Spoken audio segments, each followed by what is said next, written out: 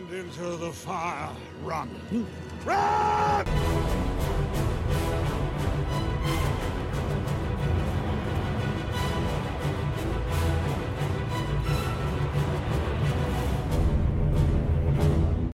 Hello and welcome to episode 36 of Out of the Frying Pan, a Middle-earth strategy battle game podcast. Some here will remember that many years ago I myself dared to pass the doors of the necromancer in Dol Guldur and secretly explored his ways, and found thus that our fears were true. He was none other than Sauron, our enemy of old, at length taking shape and power again. Fantastic stuff. How's it going, mate? You all right? Yeah, not bad at all, thank you. A little bit tired. Had a busy week, or a couple of weeks really, as you well know. Yes. Yeah, how about yourself? Yeah, not too bad. Not too bad. I'm a bit tired too for different reasons. I had a nice family holiday, but with kids, those family holidays aren't exactly super relaxing all the time. Included, we went to the Peak District, and there wasn't much in the way of a phone or internet signal, which is lovely. But it was a lovely holiday. But I almost feel like I need a holiday when I come back from 4 days away with the kids. But all good stuff. All good stuff. Anyway, why don't you tell the listeners what we've got coming up on this show? Obviously, we've got our usual many meetings where we'll have a bit of a talk about the latest stuff to be released. We'll talk about a little bit of what we've been up to. And then we're going to move on to our many meetings part 2, as we're calling it, with discussion of CrackCon, which we attended a couple of weeks ago. And we have some guests this evening, or this episode, which is Ken and Martin from the Plastic Crack podcast. So they'll be joining us a bit later on. And then our main section is the review for the Fall of the Necromancer sourcebook. And then finally we'll bring it to a close. Fantastic. Well, let's take a quick break and then we'll come back with many meetings. The hour grows late, and Blandalf Grey Plastic comes seeking my counsel. You are sure of this, Blandalf? Yes, the event is fully painted. It was in the event pack, under my nose the whole time. Yet you did not have the wit to see it. Your love for the Facebook group has slowed your mind. We must join him, Blandalf. The commission painter. We must be fully painted. When did Surly Man the White give in to madness? But I am now Surly Man of many colours. Miniature Realm Studio is a commission painting service. You can find us on Facebook, Instagram and Twitter, or contact us directly at miniaturerealmstudio@gmail.com. You have elected the way of paint. And welcome to many meetings. So before we get into the kind of what we've all been up to and things, we thought we'd cover off a little bit of news first. So everything's out. All of the stuff we've been talking about for over the last show or so is all now released. So if you have been under a rock and you haven't noticed and you haven't gone and bought your new book and ordered your new Plastic Witch King and all those things, just head over to your friendly local gaming store or Games Workshop or wherever it happens to be and get them now. I don't think many people listening to this will have missed that information, but and we've got sort of something linked to that, haven't we, Dan? Something that Dan wants to talk about. Well, obviously the Witch King was released on Saturday, the new GW Plastic multi-part kit, and I managed to pick up an extra one while I was at Warhammer World, so we are going to give that Witch King away. So if you check back with us at the end when we do our normal outro, we will give you the details of that particular competition. Fantastic stuff. So you managed to pick an extra one up. So does that mean you stole it, or you? No, I was very, very lucky. Obviously, I was there on Saturday, as I come to, as part of the Battle Streams in Middle-earth meetup for 2021. Ash, who works there, was very good to do some picking for us ahead of time, and I requested 2 Witch Kings, and I got 2 Witch Kings. Brilliant stuff. So it wasn't that much risk involved, but I suppose if you all went straight into your gaming and then went to buy them at the end of the day, and yes, you missed out on your stuff because you kind of all decided not to pre-order, didn't you? Because you could pick it up on the day, but there's obviously the only thing I pre-ordered was some dice, one set of each of the dice for Matt because he was on holiday, Generation Shift fame, but they didn't turn up in time, so I ended up buying some on the day to give to him anyway. Fair enough. It goes. Fair enough. Cool. Right then, so let's get into the bit where we talk about what we've been up to. I'll go first because it's going to be pretty short as usual. So I think from the last show I talked a little bit about I've been quite busy with family stuff and work and things like that, and that was the same really. All my own hobby time really went into us going away for CrackCon, which we won't get into too much here because we've got a whole section coming up based on that, and we had an awesome time. Well, I had an awesome time anyway. Yeah, definitely, both had an awesome time. So did some proper hobbying. I managed to tick another box off by playing someone I haven't played before, that kind of stuff. So really, really good time. But as I said, we'll leave that section for after a little break in a moment. But other than that, I've not painted anything or modelled anything at all, which is a bit of a shame. But as I say, I did enjoy my family holiday away, and I took some books and things to read with me, but I didn't take any models and things away. Too much mud and hills and livestock and drinking wine in the evening for doing any hobbying, but it was all good stuff. But I did. So I picked up my book and I've picked up the dice, both sets of dice. I didn't get anything else new as yet. The Dol Guldur I'm really, really, really tempted to buy it, but I think I'm going to go ahead and sort of buy 3 sets all in one go and turn it into a table. I like to build my Middle Earth stuff in terms of sort of full sets, and then I can use it at Flotsam and Jetsam as well. And I think I mentioned that on the last show. That was my plan. So I'll wait until I need it because it would just sit in boxes. And the same with the Witch King. It's a plastic model. I know it's not going to go out of stock or anything at the moment. I just don't need it now. So at some point, hopefully next year, when I get around to doing that Mordor army that I've got sitting in a box, I'll pick him up then. And it'll feel like the right time to do it. But I did pick up the Vanquishers of the Necromancer. And the Gandalf and the Thrain set as well. So I've picked those up. They've not arrived those yet. Hopefully, I've had my shipping notice now though, so hopefully they'll arrive this week. I think I'm going to make that my my next project. I think we talked a little bit. I think it was on the last show. It might just be me and you talking, but I wasn't really sure what my project was going to be for the end of the year. I didn't get very far with the Fangorn list and the display board, especially when I knew that I wasn't going to be going to a Throne of Skulls at the end of the year. There was no need to rush it. So again, that's still my most wanted to do project, but I'm going to do it slowly next year with the hope that there's a proper Throne of Skulls in December next year. So I wasn't sure what to do. Aside from finishing Smaug off, I didn't know what to do as my next project because I've got so many half started. And I might do my Iron Hills, finish off the one unit I've got of those, and the new dwarf to go with that. But I think I'm going to do the Vanquishers of the Necromancer next. I really like those kind of single module projects, painting projects. So I can do one at a time. It'll be a nice little palette cleanser each time, but especially when I've been doing painting units and things for work all day. I'm like working on like 50 odd Ultramarines for 40k at the moment. So at the end of the day, picking up a Gandalf or a Galadriel or something like that would be a nice change of pace. So I think that's my plan. I think I'm going to paint those, and it will get me another box on the on 2 boxes on the bingo as well, because it'll get me a good army of over 600 points.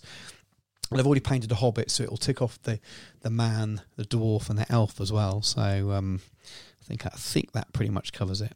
So that's me, really. Nothing too exciting. More hobby plans rather than what I've been up to. But what about you, Dan? You've been doing it a lot more. Well, there's been a bit going on. Obviously, went to the Battle Streams in Middle-earth meetup on Saturday at Warhammer World, which was obviously ably organised, primarily by Sophie, if we're all being honest. She did an awful lot of work on that, so big shout out to her. I'm sure everyone would echo that who attended. And obviously Messrs. Steve and Damien themselves. And then the remainder of the other attendees who, contributed towards a really, really excellent, well, I suppose weekend, really. And so there was that, obviously prepped for that. That included making 2 display boards. Yeah, which awesome. I did enjoy doing. Really, really awesome. And I've been seeing these as I've been going along. I've had the privilege of seeing you working on them and knew what you were up to. But it's good to see them all finished and you getting to share them with people. Yeah, they came out well. I was pleased with those. I mean, obviously, lots of learnings taken from them. Things I wouldn't do again. Things I will do again. Grander plans for the future. But it was really good to get them done, and I was quite pleased with how they came out. So it was nice to sort of be able to lift the lid on those and show those off and get those posted up on on the old Instagram as well. Show people that I've not been dead. And obviously we did bits and pieces, which we'll cover in a bit regarding CrackCon. So Yes. that's been keeping me busy for a while as well. Obviously there was lots of new releases, so I hemorrhaged money from my wallet on Saturday into the till. I picked up, as I said, 2 Witch Kings, and I've got some dice and the book and the Vanquishers and Gandalf and Thrain. I've assembled last night, no less, the Vanquishers and Gandalf and Thrain. They were a pain in the butt. You just warned me off air that I might not enjoy building them too much. They were. I mean, they're not the worst models I've ever assembled in hindsight. Although at the time it did feel a little bit like it. I've definitely assembled worse. I think the years distant between me and the old metal Slan has probably made me forget how bad that was. But and the old was it Ogre Kingdom scrap launcher in metal? Oh, we loved that. But yes, they were a bit of a swine. So I did those, and obviously those of you who've been looking at our social media channels and our YouTube channel will have seen that I did a video for the Witch King, which I published last night.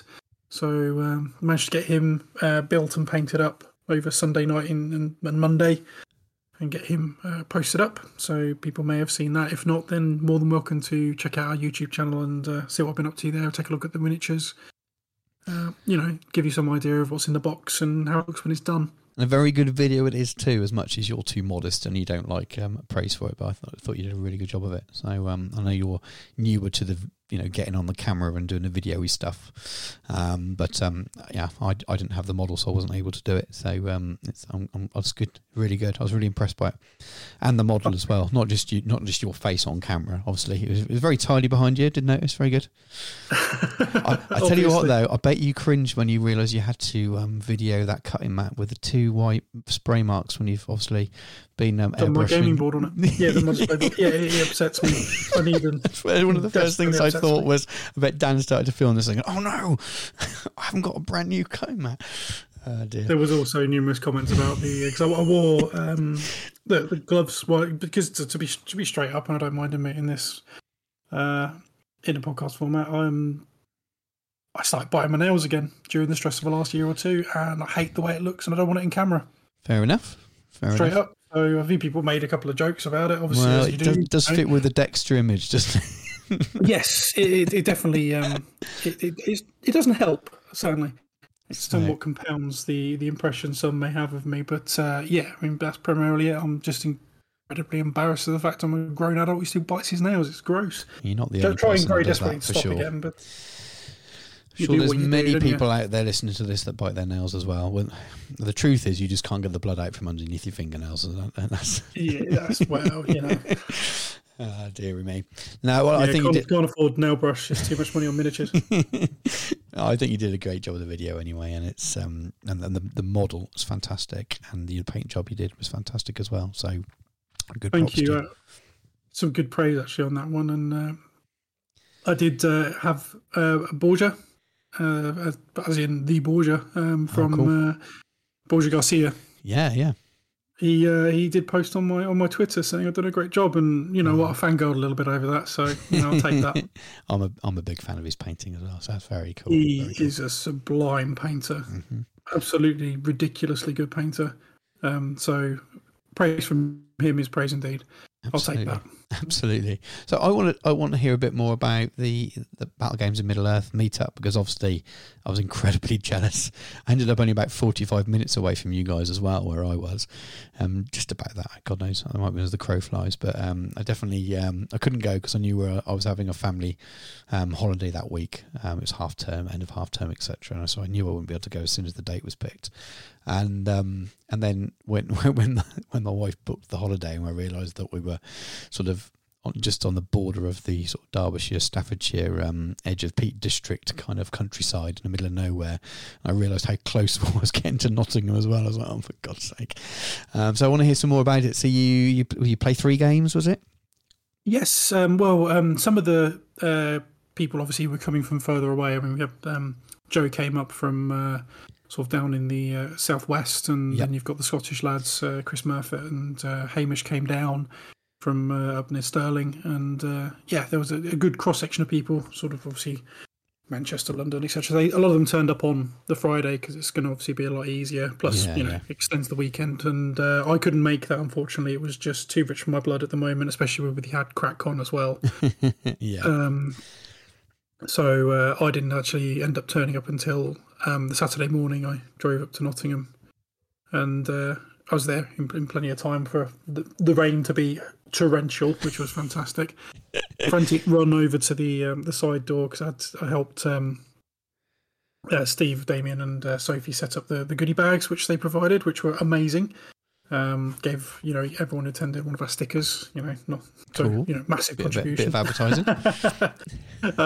But Matt was incredibly generous. Generation Shift, he gave everyone 10 bases, which I think is pretty fantastic. And there was assorted different chocolate bars in there. I got a White Lion bar, which is a Steve special. And Sophie managed to secure some custom 3D printed priority tokens with the meetup. Oh, that's awesome.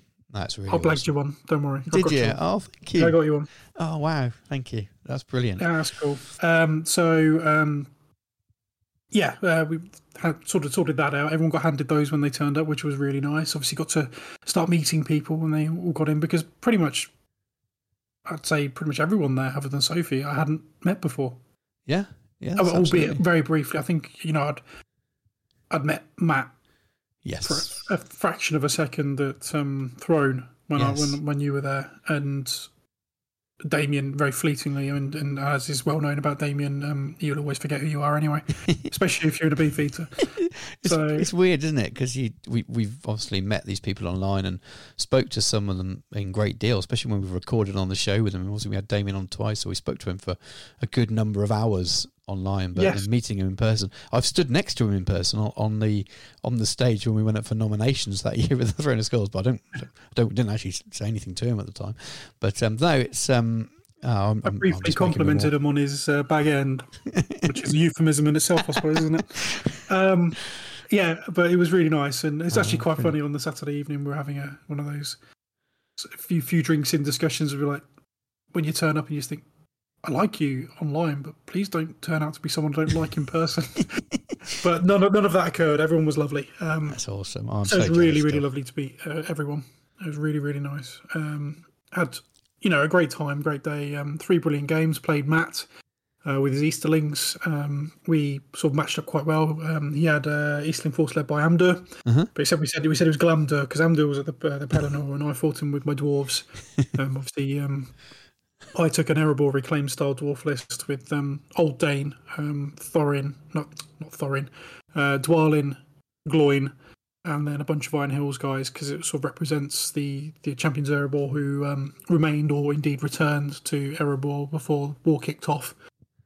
And so we had a bit of a smash, and we played Contest of Champions for the first game, and unfortunately Amdur charged me. It literally came down to a roll-off, because we drew on the dual roll, and we had the same fight. Because he's got an Elven Blade, he won the toss on that, and then he managed to score 4 6s out of 8 dice and cut Dane down. Oh dear! Which put him straight on 10 points, because it was triple my score and killed my leader with his leader. Oh God! So, and then my dwarves proceeded to go berserk and butchered most of his army after that. So I got 2 points back because I broke him and remained unbroken. But obviously there's no coming back from that 10. But had an amazing game. The result didn't matter in the slightest. And if anything, it was incredibly thematic, because the dwarves would have then dragged poor old Dane's body back to the mountain, mourned him, and we've agreed to have a rematch, and I'll bring Stonehelm. Oh, brilliant. Like it a lot. Utterly thematic, and I love that. So that was brilliant. And then we had some lunch. Damien Steve treated us all to an exhibition ticket as well as part of our welcome packs. Nice. Goodie bag. So we had a wander around there, which was cool. And then we had some food as well. Usual sort of Bugman's fare was very nice though. It's, every so often, I don't think I want to eat it every week because I'll be the size of a small van. But very, very fun. Second game was against Steve. Mr. Crow. I played my Barad-dûr list, which is Sauron, and 24 orcs versus his Helm's Deep Defenders list. And basically, he was a massive girl and ran away from Sauron and shot all my orcs. his shooting rolling was obscene. To be fair, absolutely revolting. Running and away then from he told me Sauron is he what had you want those to do, twice made. So I'm like, yeah, all right. No, not at all. It was immense fun. We spent probably more time just chatting and having a laugh than we really did about gaming. It was very much the secondary thing. It was more about the social, but that was perfectly fine for me. Really enjoyed the game. So I got drubbed 10-2 on the first game against Matt, and then 8-0 on the second game against Steve. I think I killed like 4 men of Rohan because he just killed all my orcs and quartered me out. Because we played, I want to say, domination. Yep. And then, so basically, he just went and sat on objectives and quartered me out, and that was the end of that. Yeah, and then we did that's the way to do it. Yep, exactly. We did some voting on sort of best army, and then there was some stuff in the cabinets to do, so best warband and that kind of thing. I think some of that was done at lunch, thinking back on it. But yeah, and then we moved into game 3, and I played Mr. Damien of Byrne. Fantastic. And I played all his birds, the Saruman and Crebain from Warhammer Community article fame. Oh, brilliant. And I killed all his birds. I only beat him 7-6. So because we played a Fog of War. Yeah. And obviously I had to go for Sauron. Yes. Saruman. And he picked on Gloin. Neither one of us managed to kill or wound the other. Yeah. But basically I broke him. And then there was some other points scored elsewhere. But essentially I killed all his birds. It's the objective, isn't it? You have to pick a... That was it. I've moved into the woods. Piece. Yeah, it's my favourite scenario. I love it. Always love it. We both got the woods, and I broke him, so it gave me 7-6. Awesome. Oh, I love that scenario. It's always brings a tight game, I think. But yeah, no, that's awesome. It was lots of fun. And then there was tier medals. I was privileged enough that people voted my army, my dwarves, for best good army. Which Fantastic. Was really nice, really humbling. So I'm very grateful for that. I can't remember all of the winners, but I know Nathan Talbot took Best Evil because he made a really awesome sort of Great Beast of Gorgoroth holding pen as his playboard. It was really cool because he took 3 Great Beasts. He's a dirty boy. Although I think he came dead last. Oh. Which, to be fair, actually makes him first. Because that was how it was agreed. Because Ed Ball, who is incredibly good at the game, came highest on the leaderboard, so he got the wooden spoon. Because we're not encouraging that kind of thing.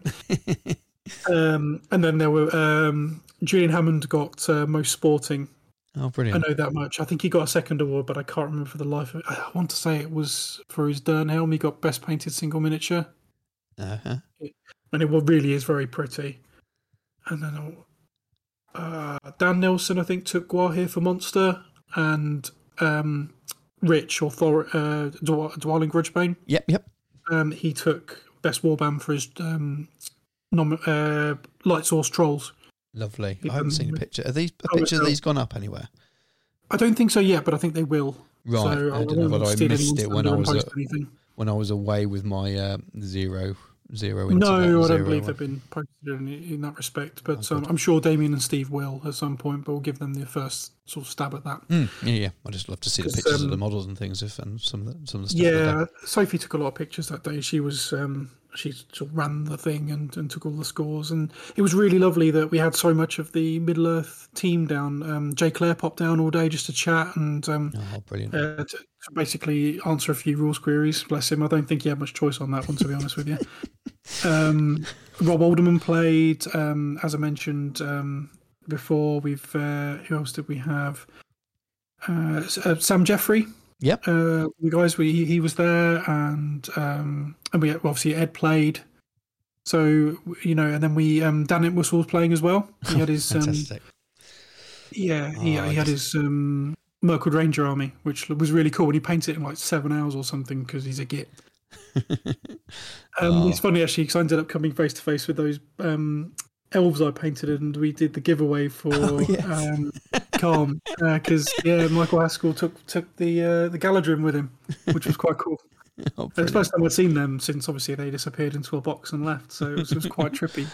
Oh man! Well, It sounds like Good an fun. absolutely awesome day. I'm even more jealous now. Oh, it sounds like a we retired to the... And I'm the sure a lot of Afterworld. people listening to this will be jealous as well, because you got to meet and play a lot of Middle Earth royalty from the from the UK luminaries scene of anyway. hobby. Yeah, absolutely. So, But anyone would be welcome to just pop down and say hello. It was really good for that. And, I did obviously test the water with the what if I borrowed the car for a couple of hours, but that wouldn't have gotten out very well. But I did kind of hint, but it would have caused marital strife, I think, if I left the wife stranded in a barn. Well, it's not a barn, but it was a converted barn and a farm in the middle of nowhere, especially with that weather. It was torrential that day, wasn't it, as well? So yeah, it was even worse on the Sunday. Oh, it's horrible. Yeah, we were driving home the Sunday morning in it, so yeah, that was bad. I don't think I've ever been more nervous in driving than that. So. No, not nice at all. But anyway, I'm glad you had such an awesome time. Is that absolutely epic. Was that all of your stuff? Have I missed anything? I didn't know if I've interrupted you when you were mid-flow. No. It just generally picked up loads of cool stuff. Obviously, I did the video that's gone up. There'll be another video this week where we'll do a review of the book as well. Yep. Obviously, we'll talk about it on here. But there'll be a sort of micro review in a similar vein to... yes, that may well go up before the show, because we're recording it in two parts because we've got guests and things. And so we'll see what...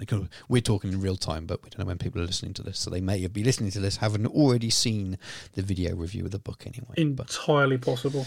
And I think on that note, we should make preparation for the invasion of the CrackCon boys. Absolutely. They're waiting in the wings now. So we'll take a very, very, very short break. And when we come back, we'll have Martin and Ken on from the Plastic Crack podcast.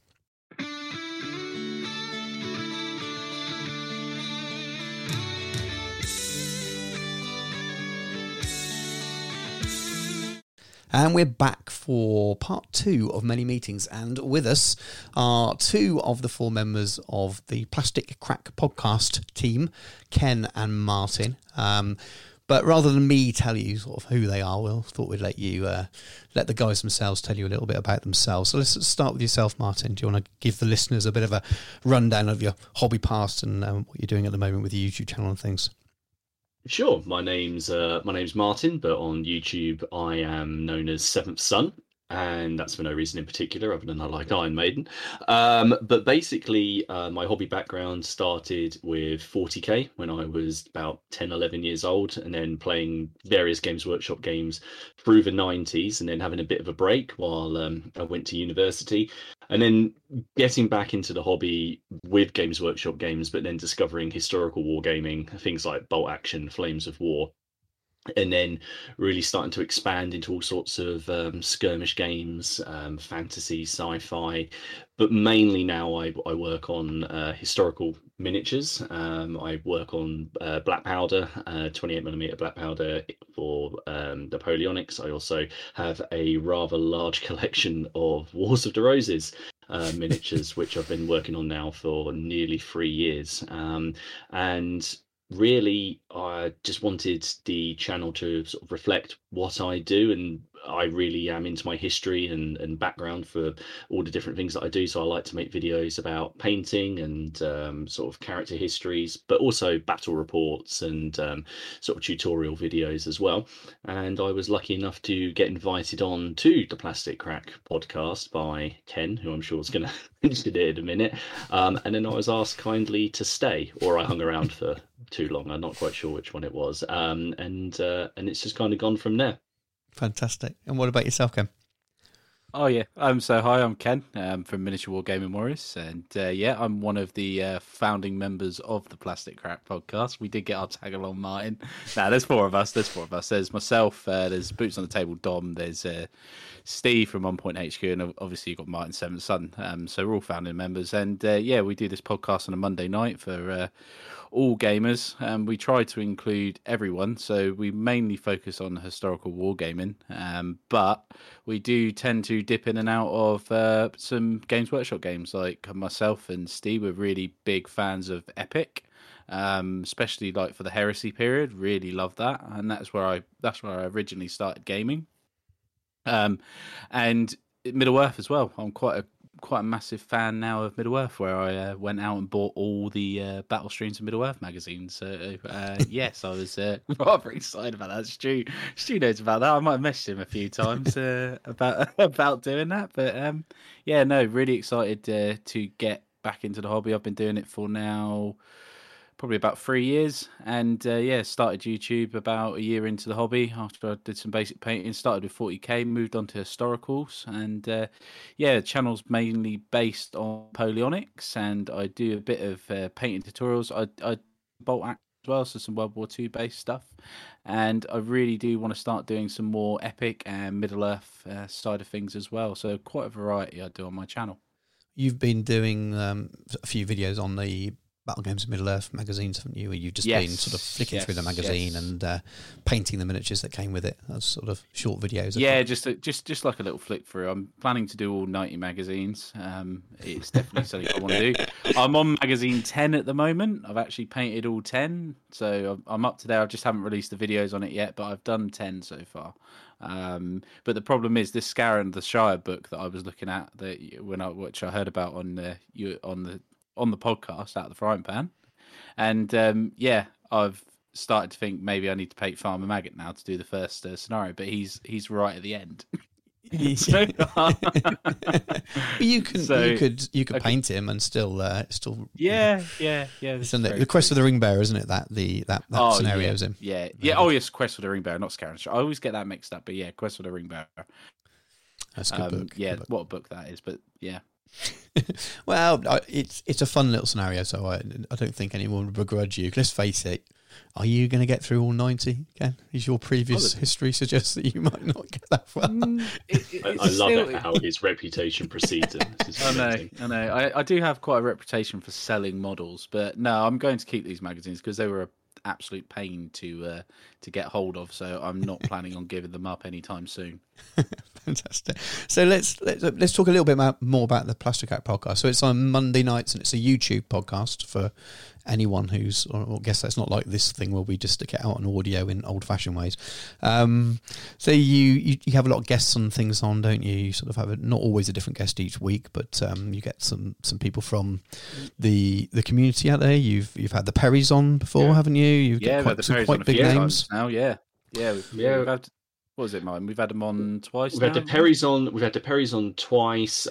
This week we had Mel, the terrain tutor, on. Next week we've got Simon Miller, the one of the rules writers for for To the Strongest. But we've kind of taken a very varied guests. It's been miniature manufacturers, sculptors, rules writers. We even had an author, just a historical author, on as well. And it's a very it's a very laid back affair, where we like to talk to these people and actually find out about them as well, and what they're in, what sparked their interest in wargaming, because as Ken said, a lot of it is historical based, but all of us have got some kind of science fiction or fantasy or Middle Earth. Like I'm sitting here next to a half painted Witch King at the minute.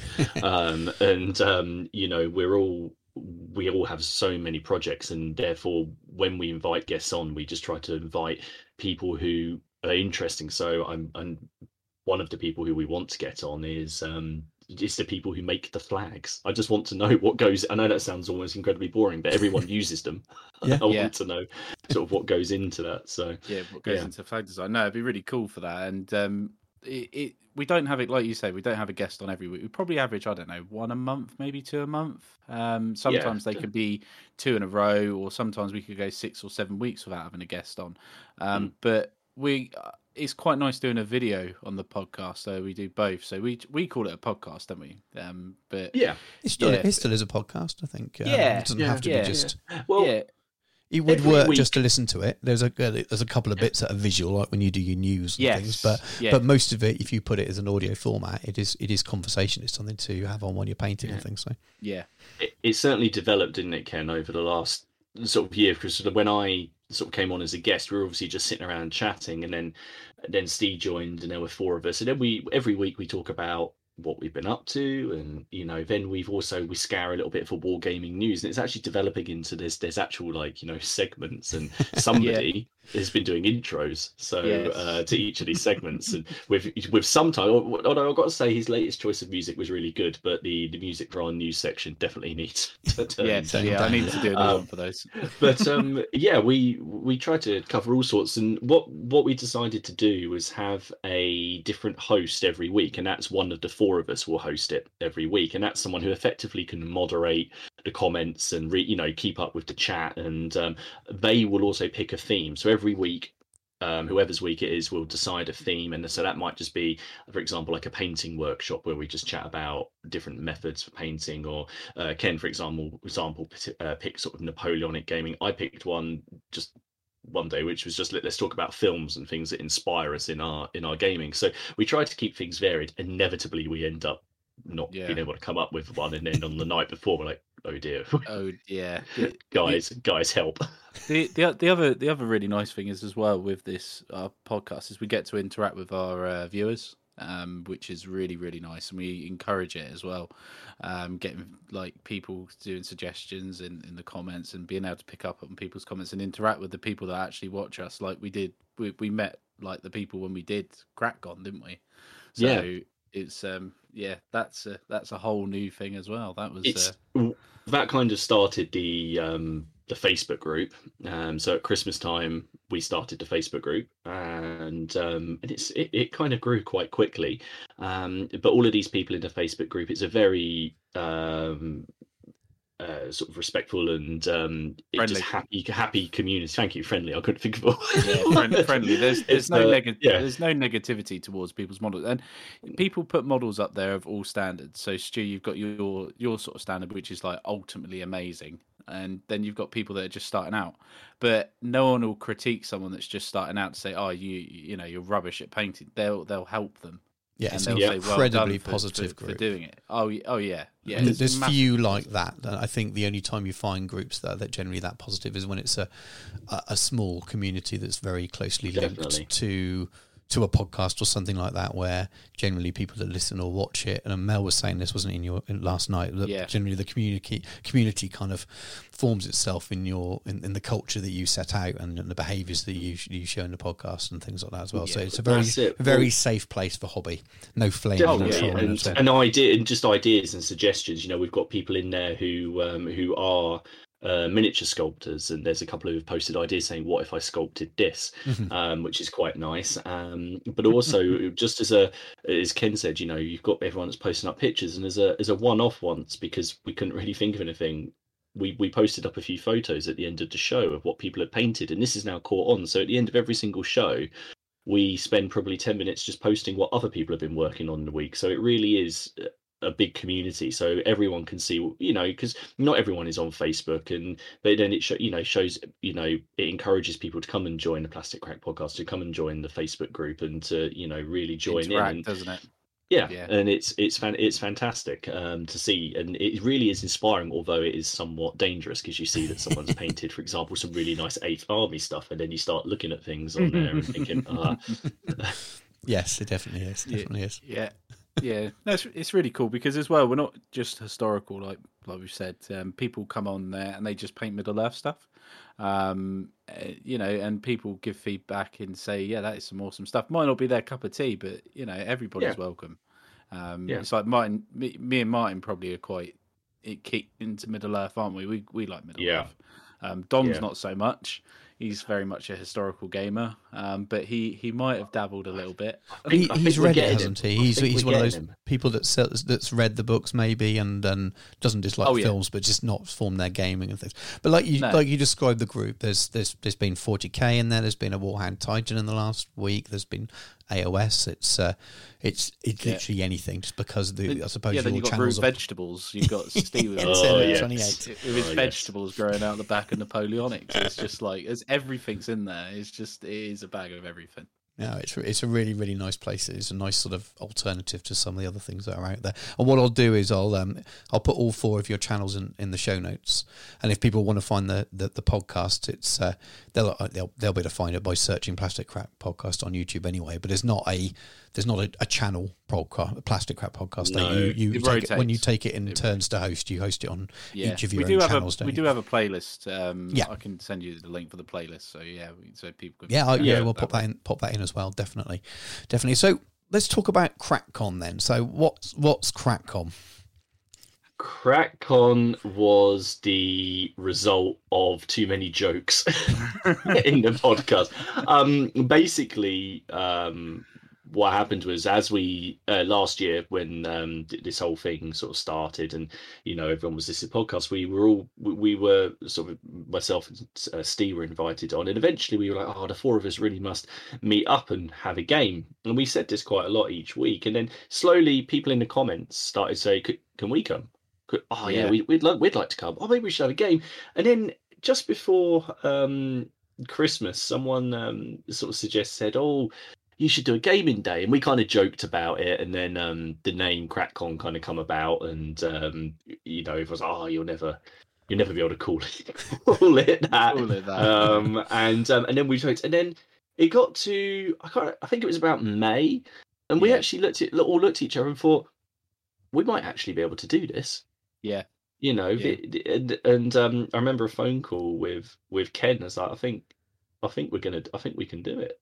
Yeah. And then if you haven't seen it, and Ken doesn't need any encouraging, we were away, and we sort of went for did some look for some venues, and we decided, instead of renting a hall or something like that, and having to sort out any issues, would be just safer going to a shop and taking a large space. So I'd already spoken with in my own channel with Boards and Swords. They've sponsored a few of my videos, and I've done some stuff with them. And I know they've got a big gaming space, and they're a hobby store based in Derby. So I approached them because I know they hold 40k tournaments and things like that. And I said, how would you like to host this day? And to begin with, I don't think they quite knew what they were getting into. No, they didn't. Did they? And we put it out there, and we decided, how many was it, Ken? It was 30 people, including us. Yeah. We decided that would be a good number, especially because we'd never done anything like this before. We were all, obviously, we come from various backgrounds, but we'd never put on a gaming day. So we thought we'd start small. Well, the tickets sold quickly, very quickly. Yeah, very quickly. And then we realised, oh God, it's actually going to happen. And then I had Dom, who was the master of ticketing and amazing, just sorting all of that out. I spoke to the venue, and then we let Ken loose, talking to manufacturers, and it was like, manufacturers and any company that sells any kind of miniatures. And we actually ended up, having things donated to us, and it went from so this whole thing started as let's have a game, to let's have a couple of games, to let's put on a whole gaming day, let's do a raffle, let's have a painting competition, let's give everybody a goodie bag, let's get our own dice designed, let's have t-shirts, and it just went from there. And then the venue kind of went, there's a lot of you coming. Yeah. So it happened, but it was great. And then we decided that the best way to get as many games as possible was to open it up and say, whoever wants to basically come and host a game, show people the gaming system that you love, whatever it is. If you want to put on 40k or Sharp Practice or Napoleonics, then bring it along and host a game. Bring the armies and just host a game, and that's what we did. Yeah, it was really cool, wasn't it? And we also we gave the poor people at Derby Travel Lodge a bit of a heart attack when just see all us gamers down there, didn't we? Because a lot of people stayed over, say the day before and the night after as well, which was, so we kind of make it a whole weekend of it as well. It was really nice to interact with all these people, as Ken said previously, that have been commenting on us. And the problem was that everybody turned up, and they knew we were. They knew who, yeah, but we didn't know who they were. And of course, they have all their names, but that's not their YouTube name. No. So that was just really so. So the decision was taken by Ken and my wife to give everyone name tags, but on their name tags they had to put their YouTube username down because we didn't know. Because just writing, for example, Tim meant nothing. No. To us. Oh, it worked really, really well as well. So you mentioned the raffle there. I just want to say, I think I've said to you guys anyway, but that's the biggest prize raffle for such a small, for 30 people as well. I've never seen so many prizes given away in a raffle. I've got to basically give a big sort of like shout to Ken there, because Ken went above and beyond, basically hassling lots of people, and then even so we turned up and we had everything from War Games Atlantic, we had stuff from Perry Miniatures, Rubicon, and all sorts of things, and then when we got to the store, so Boards and Swords, who are well worth checking out, they gave us nearly 250 quid's worth of stock. It's incredible. Definitely it was and so we had things like Flames of War starter sets, a Cold War starter set that ended up in with someone, and then of course the big prize, one of the nicest things, the big prize, which was the huge epic Black Powder American Civil War box set, plus 2 more brigades, plus the paint set, was everything you need. 3,000 figures was won by someone who'd just come along. He bought a ticket and he'd just come along and he'd found a podcast and he wanted to see what was going on, and he hadn't actually gamed in absolutely years, and he won for a £1 raffle ticket. He won, and awesome. That was brilliant, and definitely, and all of the proceeds from the raffle and the t-shirt sales, and effectively any of the sort of the money that was made, all we decided to donate to charity, to the charity Mind that deals with mental health, because it's something that's come up in the stream before, but especially given what was happening in COVID, Ken did an excellent episode on how to keep yourself motivated, and if you're feeling down, and so we decided to donate all of the proceeds to Mind. In the end, we raised over 300 quid. That's really good. Amazing cause as well. Really, really.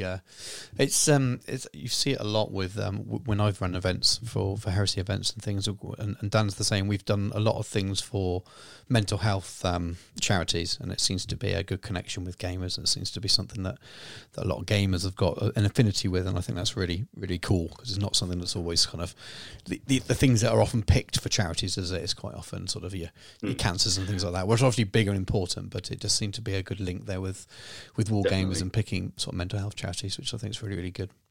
Yeah, definitely, absolutely, 100%. So let's talk about. So Dan and I haven't spoke about what our experiences of the day yet. So you get to listen to that now live. We've left that out of the beginning part of the show.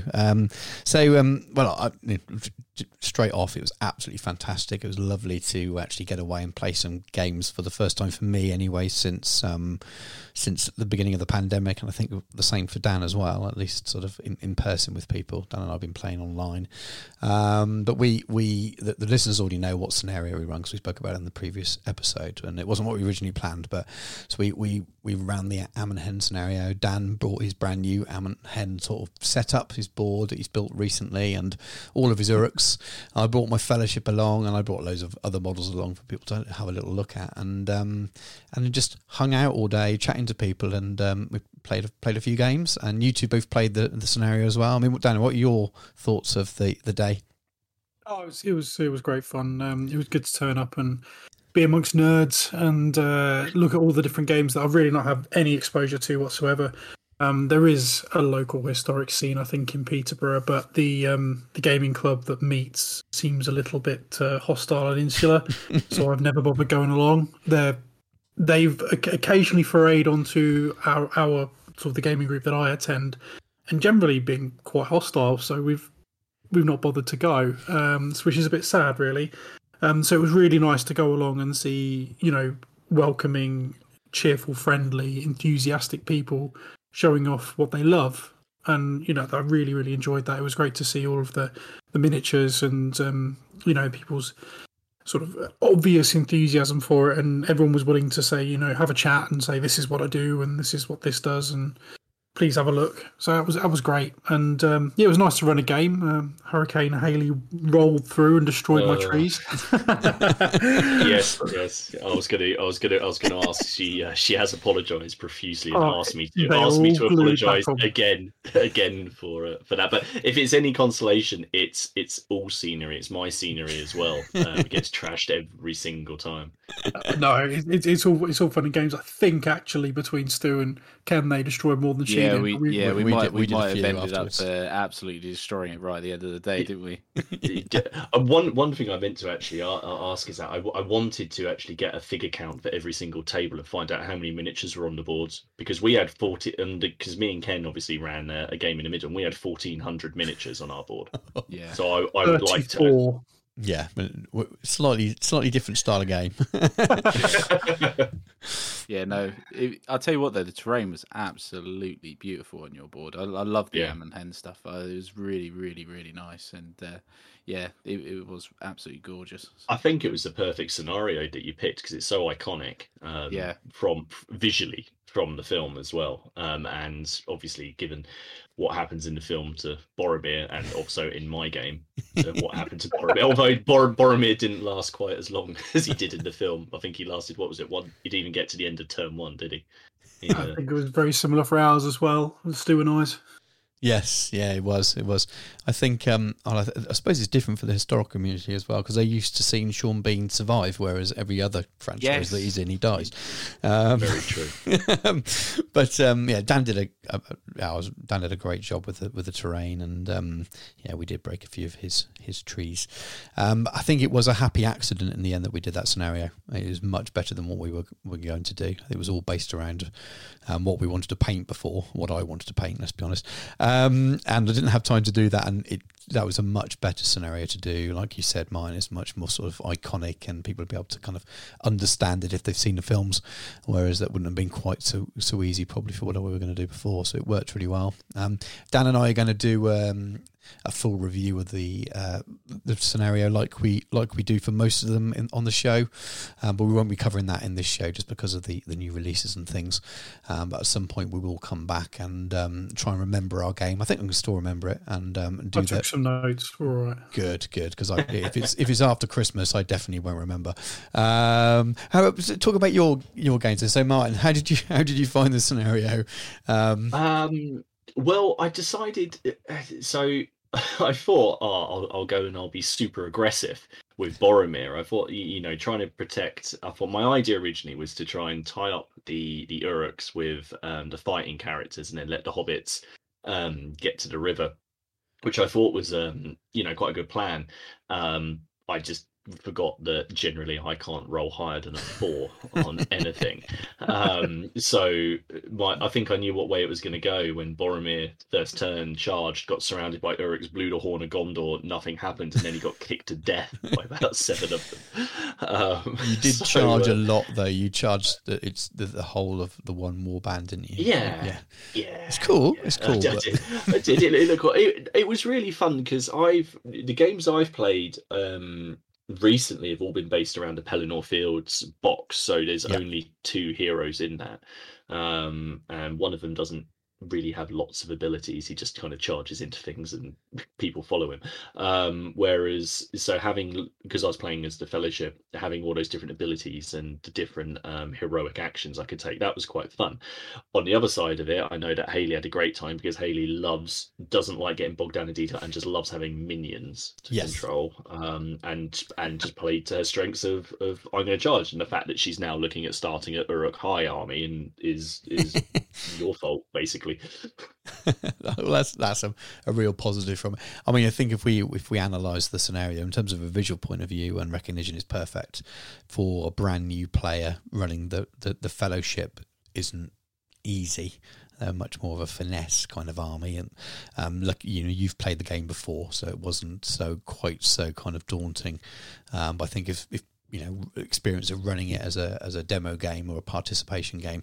If it's someone that's brand new and they've got the fellowship, it's you really want to kind of give them lots of help and hints and tips, because there's a lot of profiles and a lot of special rules and things they might not be used to, and you need to use your heroics right, otherwise you're going to fall apart. Whereas the heroics are perfect for a new person, because they can just you literally point them at something and kill. What about yourself, Ken? So we played, didn't we, Ken? So yes, yeah. What can you remember of our game? I was the newbie. I played. I think 1 or 2 games of Middle Earth, but I played on the very old rule set, so the original. I did like the first one out of the books back then, but that was the first game of the latest rules that I played. And like you say, playing the Uruks was really easy, and I picked it up really quick. Yeah. And yeah, I did the opposite to what Martin did. Basically, I was the one charging the hobbits. You mean you won? Yes, I won. You did win, yeah. Because that's definitely what I did. I did win, but yeah, I played the Uruks. I just tried tying down Boromir. Well, I didn't really try Boromir very much. I just tied him down a little bit with a few guys, but I mainly tried out some of the shooting. I know shooting's not like the best thing to be able to kill people. I did roll very well, if I remember rightly. Yeah, you picked a couple of wounds off, I think. But yeah. But I was just going after Frodo, because that's what you want to do. That's the only way that the good player can win.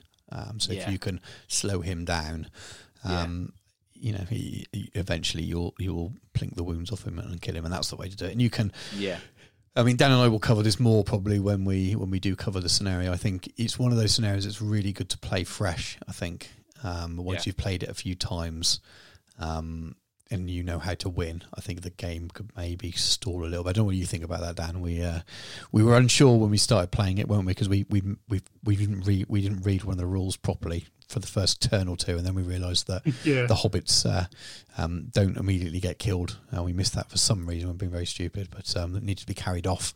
But it depends how you deploy, doesn't it? If you're very smart and with the way you deploy as the Uruks, you can make it very, very difficult for the good player. Even though I did, from thinking I was going to lose against you, Dan, it was very tight at the end and it was very good. But I think if we kept playing it again and again, we'd have kind of accidentally meted it by that point. So it's quite good being innocent. Yeah, absolutely agreed. Still not sure about how far Legolas and Gimli start away, but otherwise, I think Legolas is fine. Gimli, it's just I don't think he got into the action on any of the games. Yeah, and I get why he's there, because I think that would almost imbalance it a little bit, because he's too much a good fighter, and because of the narrative point of view, that's where he was. He was with Legolas, but maybe if he just started an extra 6 inches further up the board, would just mean he could get in a little bit.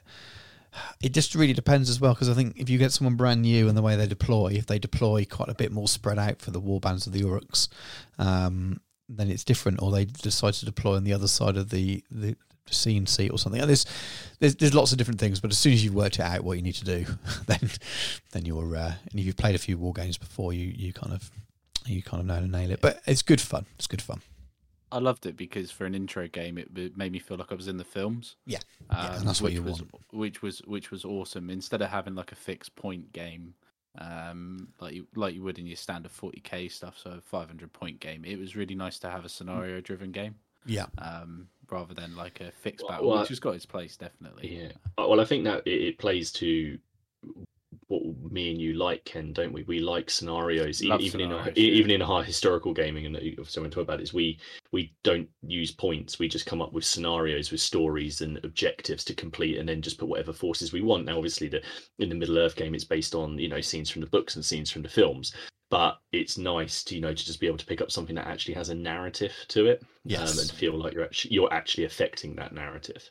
Yeah, the system works very, very well for both types. Actually, it's for narratives, it's probably one of the strongest non sort of historical, because you've got an inbuilt narrative with historical gaming anyway. But it's almost got its own fake history, hasn't it, from the history of the book or the films.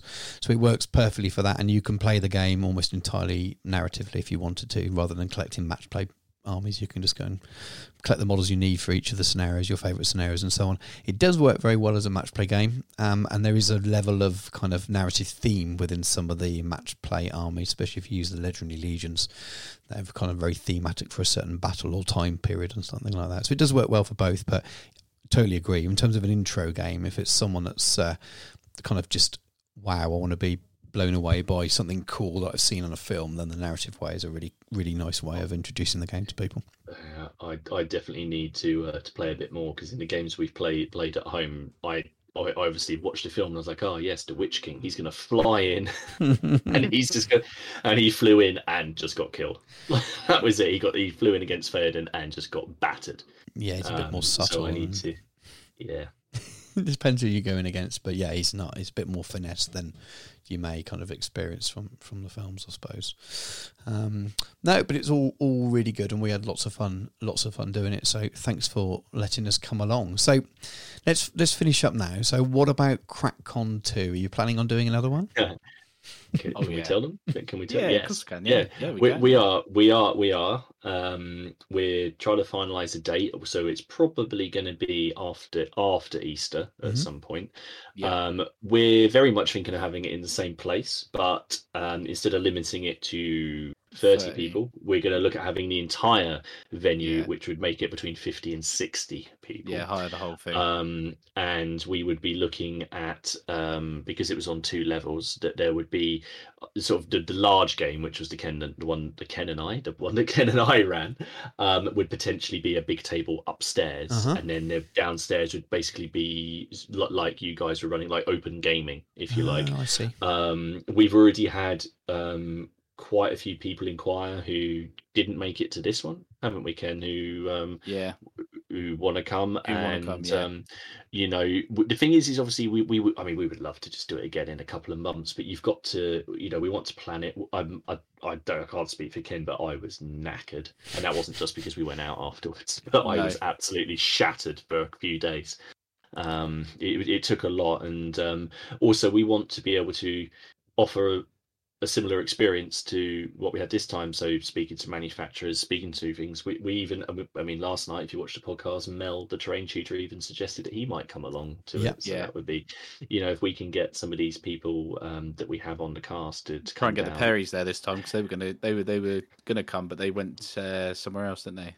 They didn't come to our one. They went to a. There was a big event on Sunday, wasn't there? Was there a wargaming event on? Selwig. Selwig. Yeah. But them could have. The thing is, you'd have been great, because wouldn't you guys be playing with miniatures that they sculpted? Yeah. I'd love to meet them. Yes, definitely. Do you know what, Stu? You should reach out to them and ask them to come on. I'm sure they'd be happy to. They told us some funny stories about when they were doing the sculpts. And they had to send each sculpt for approval. And apparently, they wouldn't tell us who it was, but there's one member of the Fellowship that was rather picky, but they won't tell us who it was. Wonder. It was probably Ian McKellen, actually. I'm in Orlando for that one. Oh yeah, maybe. It was his first proper film, though, wasn't it? I think. I wonder if he's no, he was in grown Black into an ego since then. Was it? Yeah. Was he? Yeah, he'd done lots before that. I think it might have been Midsummer released. Murders. I think Blackwall might have been released before it, but I think he was his first big acting role in terms of filming. I'm sure. I'll have to look that up. But maybe we will send him a message one day. I know he's been on. There's a guy who does a podcast called Entmoot, Harry, and he's got a YouTube channel as well. Battle Games in Middle-earth. I always get muddled up with Battle Streams in Middle-earth, which is something completely different. And he's got an interview with the Perrys on there, and he's got an interview with Rick Priestley as well. They're really, really worth checking out. They're really, really nice and really open people. They really are. It's like Michael says his favourite miniature is Smaug. Yep. Because it was his only CAD design mini he done. Didn't he say he was just noodling about, didn't he? He was like, I was just noodling about. Yeah, he still got it. He got given one. He goes, it's here somewhere. But it's still in the box, so it's not been done. I suppose he's done so many. If that's your job and you've done so many, it's sort of the excitement of building it and painting it yourself might not be there. They do what they're gaming at the moment, don't they? So all their current thing is what they're interested in playing. So they do have Peter Jackson's phone number. We did realise that it's like 2 degrees of separation from Peter Jackson. Yeah, it's not far. So you want to get them to crack on to On the get them drunk, Plastic Crack podcast. He likes then miniatures. steal a phone, steal his mobile, and see if you can phone. Oh no, I shouldn't have said that in front of Ken. Definitely not. Oh, fantastic. Well, I hope I can come along next year. It really will depend on whether the date falls with other things going on and families and holidays and stuff. So I will be very, very jealous if it clashes with anything that means I can't come, because I'd really love to come along again, because I had such a really, really good time, including the evening as well, going out for a few beers and things. I probably don't regret ducking out about 11:30 and not joining you guys with what you got up to in town. Sounds like it was good fun. Yeah. For those of us that can remember it. But the good thing is I said to Ken, I said ultimately what was so nice about it is, you had 30 people who met up for 7 hours of gaming and all felt happy enough and comfortable enough with each other to go out and do 9 hours of drinking, and but everyone was chatting like they'd been friends for years. Yes, it was fantastic. And we talk about things, we had people there who'd never actually gamed before and they'd been painters and they'd watched the podcast. We had people there was someone there who picked up, I think he picked up nearly 700 Wars of the Roses miniatures while he was there for his order. And then at the same time, he was putting in an order for 700 Napoleonic miniatures. And then, I know there's a sort of a running sort of like meme almost about sort of wives and wargaming. But my wife, felt, she comes along, she likes playing war games, but she had such a good time with everybody that I now know that she's having multiple chats with people about different games, and doesn't involve me at all. Brilliant. Oh, fantastic. No, it was an absolutely awesome event. So do you guys want to shout anything else out before I let you guys go? Just anyone that from our podcast, thanks for your support. It's been great to have you along on the journey. And like we've said before, it's not just us four when it comes to the podcast. It's all our community. We all make the Plastic Crack podcast. It's everyone's podcast. So yeah, definitely. That's it. So if you want to check it out, then search for the Plastic Crack podcast on Facebook and you'll find the group on there. One day we will get into these other fangled social media things. But the other thing is just on search for it on YouTube. And you'll find an episode and that'll link you straight to everything. And Monday nights, 8:00 on either Seventh Son, Miniature Wargaming Warriors, On Point HQ, or Boots on the Table with Dom. And join us for 2 hours and have a laugh. Come stay or never leave. I'm not sure you should go into other social media things. The last thing we need is Ken on TikTok or anything like that. I think. Oh God, yeah. Brother Ken, yes. Or OnlyFans. Good, wasn't it? Or OnlyFans, yeah. OnlyFans. OnlyFans, yes. Mate, that's not a bad shout, is it? Oh, no. Well, on that note, I will put all those links in the show notes. So if you want to go and just click on the links to access to all the channels. So thank you very much, both of you, for coming on the show and for letting us come along and put a game on CrackCon as well. We're really, really good. Thank you. Cheers, Thank you guys. for coming. Yeah. No worries, thank you. Right then, we'll take a little break and we'll come back with the Council of Elrond. Incom Gaming, the new centre for tabletop wargaming in Gloucestershire. Visit incomgaming.co.uk for great savings on pre-orders and all your hobby needs. We stock many gaming systems and hobby accessories and can ship to anywhere in the UK. Market-leading gaming mats from gamemat.eu.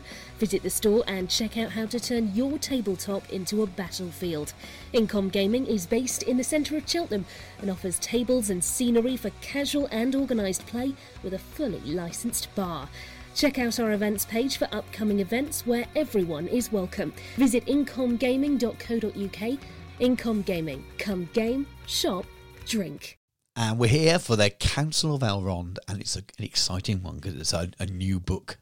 new book one, isn't it? A new book day. But always fun when we have something new to go through, and it tends to lead on to a number of deeper delves through shows afterwards. But what we're here to do today really is give a kind of an overview review of The Fall of the Necromancer, the latest book from Games Workshop and the Middle-earth team.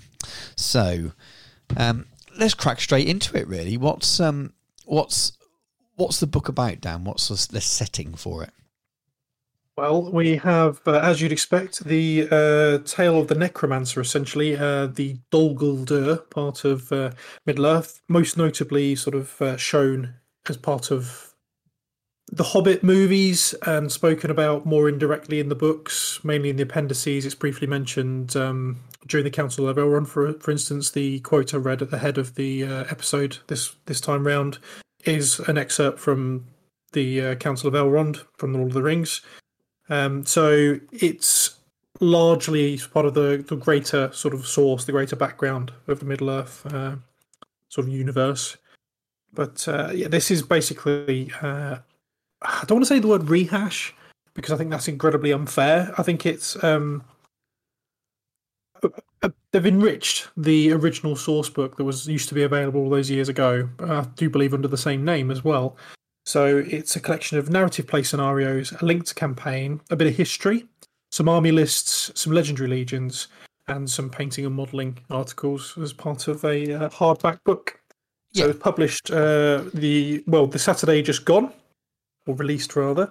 It's effectively 71 pages long, and it's hardback. It's £30 or your local equivalent. And so what are your thoughts, Stu? Well, you've covered it really well as an overview. It's essentially the bits from the appendices and those bits in the Hobbit films that you won't find in the Hobbit book. They're almost links to the Ring storyline, aren't they? Very much Sauron's story. Yeah, exactly, and it connects the two storylines, so the Hobbit storyline and the Lord of the Rings storyline, quite nicely. Gives the origins for what's to come in the Lord of the Rings storyline, and some background and a little bit of kind of prequel stuff for the White Council and Gandalf and that kind of stuff. And I really, really enjoyed that part of the film. It's a very good bridge between the second and the third age, I feel. Yes, and I think a lot of people who didn't like the Hobbit films and felt that they'd rather just have a Hobbit book actually don't mind this part. I don't know if they want it in the film, but I think that people seem to think that it was done well. I've not spoken to many people who say it's horrible, get rid of it. There's other more contentious parts, regardless of whether it's part of the Hobbit or not. It's a very good piece of storytelling, and I'm glad they had it in there. But anyway, that's what this book is about, especially if you're not been around for the original version of this. Okay, so let's sort of crack into the first segment. We're going to take you through each segment of the book. So you've got the first segment is basically history, isn't it, Dan? So what sort of stuff does it cover? Yeah. Well, it essentially covers right from sort of the right at the end of the Second Age, essentially beginning where Isildur cuts the One Ring from Sauron's hand, travelling basically through the Second Age through the Third Age. So you've got Sauron returning to Middle-earth, beginning to take new form, and then he's sort of flitting about. Gandalf's initial suspicions, which end sort of the Lonely Mountain, the whole Erebor saga, the events of The Hobbit, which is roughly the time when essentially the White Council go in and kick the Necromancer out, and he basically shows himself as Sauron and proclaims his allegiance and returns to Mordor. Yep. So that's sort of, in a nutshell, I suppose, that. It's sort of the formation as well of Dol Guldur itself, back from when it was an area in the Greenwood, formerly known as Amon Lanc, from which it was founded. So, and then that becomes sort of perverted and despoiled to become the Mirkwood as it's known, and forevermore, really. And that's a running theme along the side of it. It shows very much how the influence of Sauron does pervert and corrupt the area around him. It does very much ties it to being Melkor's lieutenant. It shows how evil corrupts. I think that's a really nice theme throughout the whole thing as well. Yeah, absolutely. And it's done very briefly. It's 2 pages, and it just kind of puts, we've talked about this before actually, it kind of takes the text from the appendices and then what we know from the films and puts it in a very easy to read, easily accessible kind of, this is the narrative, this is the theme of the book. Very much so. And I mean, they pack an awful lot of information into quite a small space for that, which I really enjoyed. Yeah, there's a fair few columns of text there. It's 2 pages, but if it was a novel, it'll probably be about 10 or something like that, wouldn't it?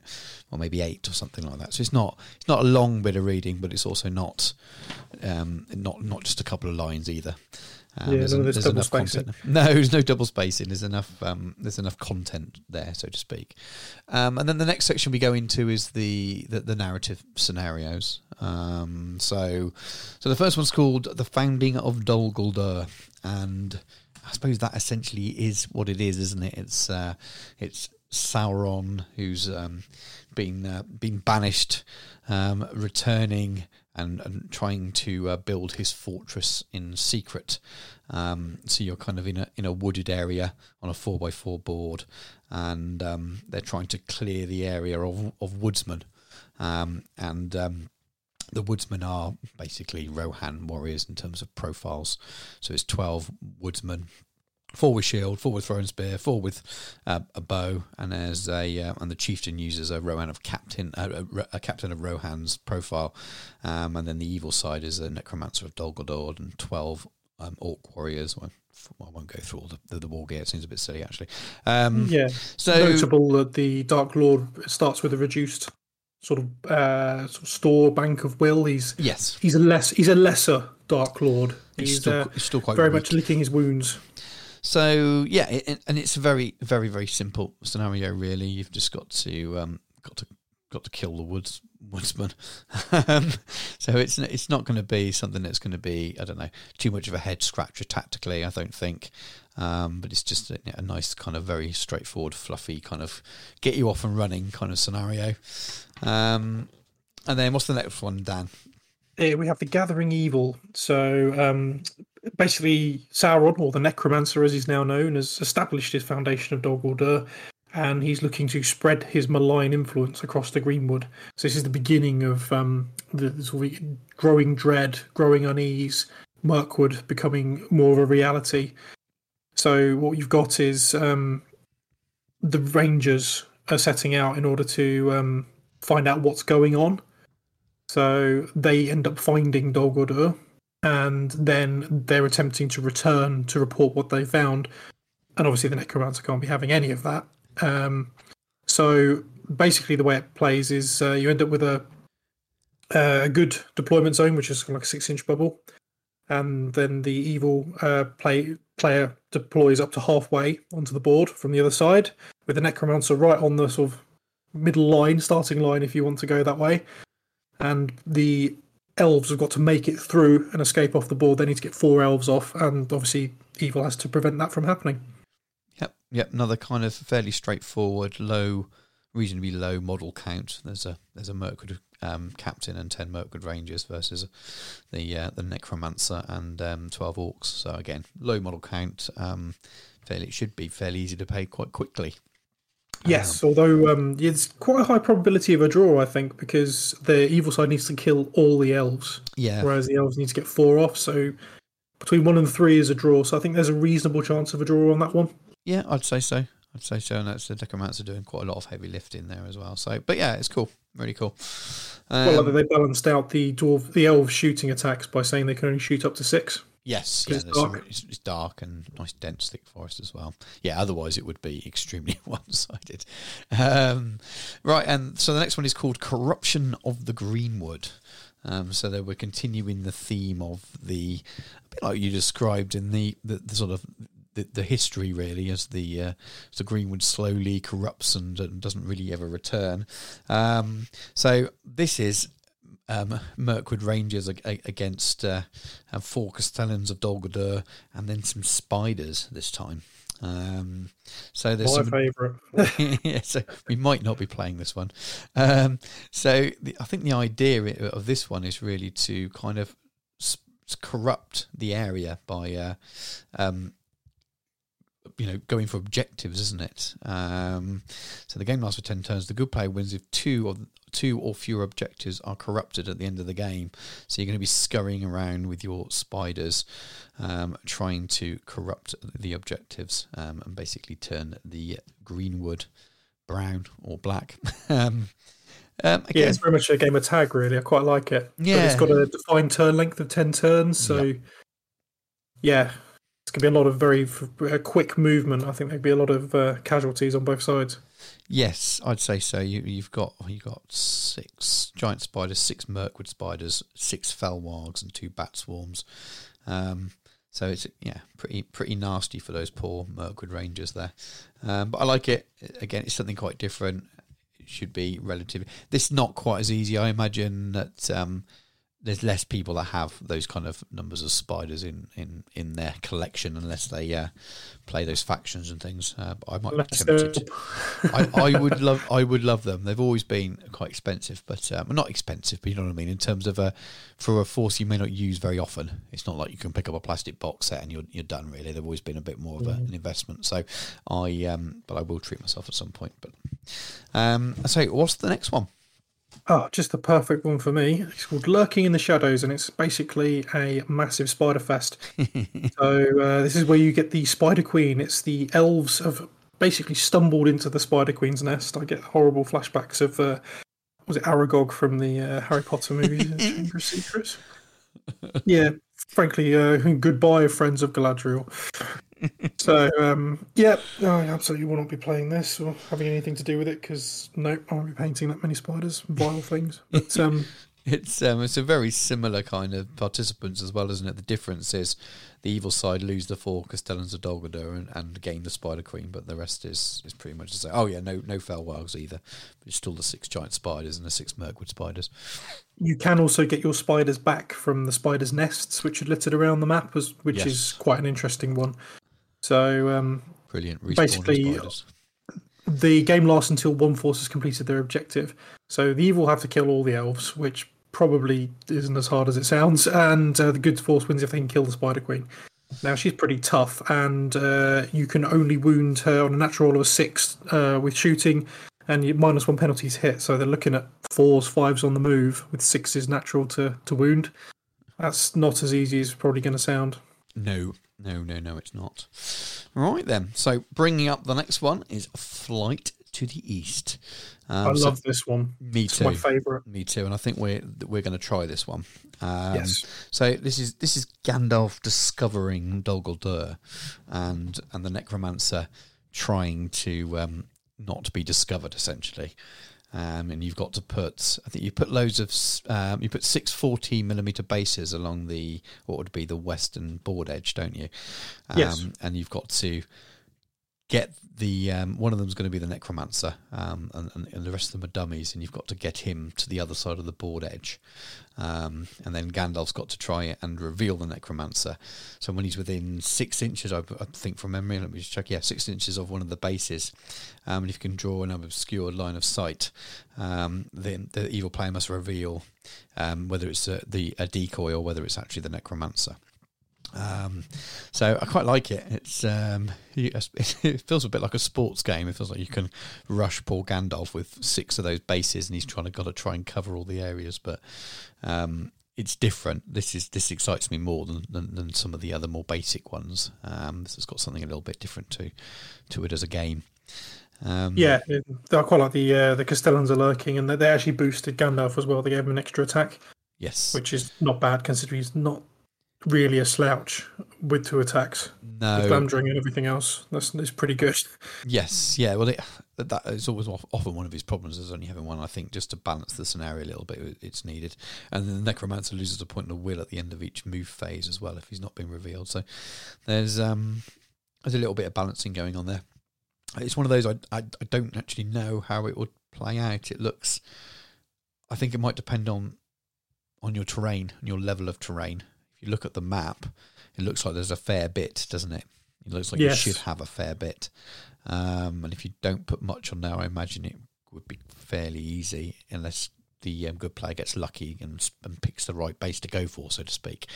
But I think it could play a few different ways. But good fun. Yeah, definitely. What have we got coming up after that? We've got the Watchful Peace. So we get basically Legolas. Basically, there was a period after Sauron fled to the east in which there was a watchful peace. So there was still evil kicking around in Mirkwood, but it was leaderless. It wasn't being marshalled and rallied by the Necromancer. So the Wood Elves, Thranduil's ilk, would go out and try and patrol all those. So this is to represent sort of one of those patrols. And we get Legolas Greenleaf, Prince of Mirkwood, a Mirkwood Ranger captain, and 10 Mirkwood Rangers going out to murder all the orcs. Yeah. So the good side wins if they can reduce the evil, which is 2 captains and 24 warriors, down to they basically quarter them out. Yeah. And same remaining. Yeah. So, it's pretty much like a match play. Yes, I thought that. I thought it was extremely simple, but a bit of fun. And I imagine there's a lot of people with these. People have got these armies. Very easy just to sort of play it out for some fun. But yeah, it's nothing groundbreaking. But it works within the narrative, especially as the campaign, which we'll cover after this. I like this, like the unflattering picture of Legolas as well on that one. He's, I think that's the barrels out of Bond part, isn't it? Yep. Plus, they give a pretty cool rule for the Silent Hunters. The elves do become a little bit like the Terminator in that, so they can re-roll to hit rolls if they don't move. Right. Solid. It's the unflattering picture of him again on the next page, just from the other angle. So the next one is called Clearing the Nests, and it's the Legolas and Tariel and 10 Mirkwood Rangers. This sounds like a Damien O'Byrne scenario. He'd love to play that. No, it'd be Tariel plus 10 Tariels. Against 6 Mirkwood spiders and 6 giant spiders. So this is, I suppose, a bit like the scene from the Hobbit when they rescue the dwarves. It's not, because it's not that part of the narrative, is it? I don't think it's supposed to be in terms of timeline, but it's definitely that kind of, you can picture that scene of the film, and that's what the game will, look like if you're so minded just to think of games that way. So that basically you've got to destroy the nests and set them on fire. I can't remember how many you need to wipe out. I've forgotten already. I only read this. There's only one spider nest. Oh, they have to destroy that one spider nest, but they get an awful lot of spiders back. Nice. So again, bit of fun. I don't have any of the models to play that, unfortunately. You definitely don't, with the spiders involved. I have a Legolas and a Tariel, but they're the wrong ones. So I will pick up the plastic one. I want to do Mirkwood Rangers next year. So okay, well, I might pick up some spiders, as I said. So if we do, we can always go back and try those. So what is the next one? So more spiders, funnily enough. This book's not exactly the best thing in the world for me. Attack on Roscabel. So this is where the spiders have been kicking about in in Mirkwood. The foulness of Mirkwood is affecting all of Radagast's little friends, and they decide to have a pop at him at home, which I think is a bit rude, to be honest. So you've got Radagast the Brown and 4 Mirkwood spiders being the other side. And you've got 6 objectives, which are woodland creatures that have fallen sick, according to the whims of the Necromancer, made him ill. And Radagast has to go around and rescue these creatures and get back to his house, to get to the front door, and the evil side has to kill him. That's pretty much it. Pretty much, yeah. And that, again, is a scene that we kind of touched on in the film, wasn't it? When he first noticed the evil, and he's trying to save his little hedgehog. What's his hedgehog called? Sebastian. Sebastian, that's it. So Yeah, that could be a good bit of fun. Again, if you've got lots and lots of spiders knocking around. So the next one, again, a scene that people will remember from the film is the exploration of Dol Guldur, and this is Radagast himself snooping around in the ruins, and he's got to try and find evidence of evil in Dol Guldur. So if there's 6 statues, and if he ends his movement in base contact with the statue, he may investigate it on a roll of a d6. On a 1 to 5, it's just a statue and nothing happens. On a roll of a 6, Radagast locates evidence he needs, and it's a light object. So also, the Witch King is involved. And he's one of the statues, isn't he? Hiding as one of the statues. Yes. And if you discover him, not only have you discovered evil, you're also up creek without a paddle. I think you could get a little bit nasty. Yes, it's basically you place the Witch King within 3 inches of the statue, hiding 1 inch away from Radagast, and then the Witch King may move as normal. So, which is pretty brutal. Yes. But again, this is a bit of fun, isn't it? It's on a 2x2 board. This is one that we're probably going to try, I think, because it will, especially if we don't get together to try it. This is something that we can try using webcams and stuff, because it's a relatively small board and a couple of models. It will work really, really well. So for distance play, for those of you that have done that, this is one of those good ones for that, and I'm looking forward to trying it out. A bit of fun. Yeah, definitely. I've got the models. I'm not looking forward to bumping into the wrong statue first turn and the necromancer jumping out and that being game over within about 10 minutes. But it's easy for a re-rack, I'd say. So what's the next one?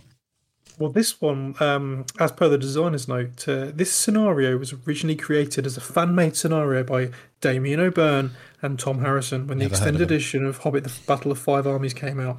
They've kindly allowed us to make some small tweaks to update the scenario and publish it within this supplement, which I think is really, really cool. It is very, very cool, and they're thanked at the front of the book as well on the sort of inside the as well as page. The Ring Wraiths, the Ring Shadowy Wraiths group. Yes, well, the Ring Wraiths, I'm assuming are the playtesters, and that's sort of the close support there. But for those for Damon and Tom to be kind of named inside the front as well, I bet they're it's a nice little honour, isn't it? Nice little. I bet they're chuffed to have their name notoriety is secured. Yes. So this is Thrain the Broken, this scenario, and it represents after Gandalf and Radagast had popped up to the High Fells to have a look at the tombs of the Ring Wraiths. They realised, they're a bit empty. So he pops back in order to determine what's going on in Dol Guldur, because Gandalf's always been a bit curious and a bit suspicious. And then he gets attacked by Thrain. So basically you're kicking around in the dungeons of Dol Guldur, and the overall objective for the good side is for Gandalf to break the hold of madness upon Thrain. Yep. So basically, a good player wins if they can disarm each objective first and then subdue Thrain. He's basically knocking around Dol Guldur, banging his staff on the ground, going, knock, knock, who's there? And evil player wins if Gandalf is slain. Yep. So, and there's 5 Hunter Orcs kicking about as well, but I don't fancy their chances against a quite cross Gandalf, especially because he causes terror, and they've got pretty low courage. Yes, this is true. And they're sentries, so Gandalf can largely ignore them, but he can't use all of his spells. Yeah, if they weren't sentries, that's it. I think that's quite important. If they weren't sentries, then it could be a pain. They can block him and they can also gang up on him and things. So them being sentries helps a little bit more. But yeah, I think it's pretty cool. Again, we're following that narrative that we saw very much in the film. You can really kind of, if you stripped all of those bits out of the films and watched them together, that's what these scenarios are doing almost one by one. Maybe not so much the kind of the battle-y ones between the clearing the nests and things. They're things that you've got to imagine that were going on. But anything involving Dol Guldur and Radagast and Gandalf and things are scenes directly from the film. Okay, so the next one is a capture the Grey Wizard. So this is the part where Gandalf gets captured, and that's basically the objective of the scenario. So Gandalf and Thrain have to escape off the eastern board edge, and the Necromancer and Azog and 6 hunter orcs on fell wargs and 12 hunter orcs have to stop him and capture him.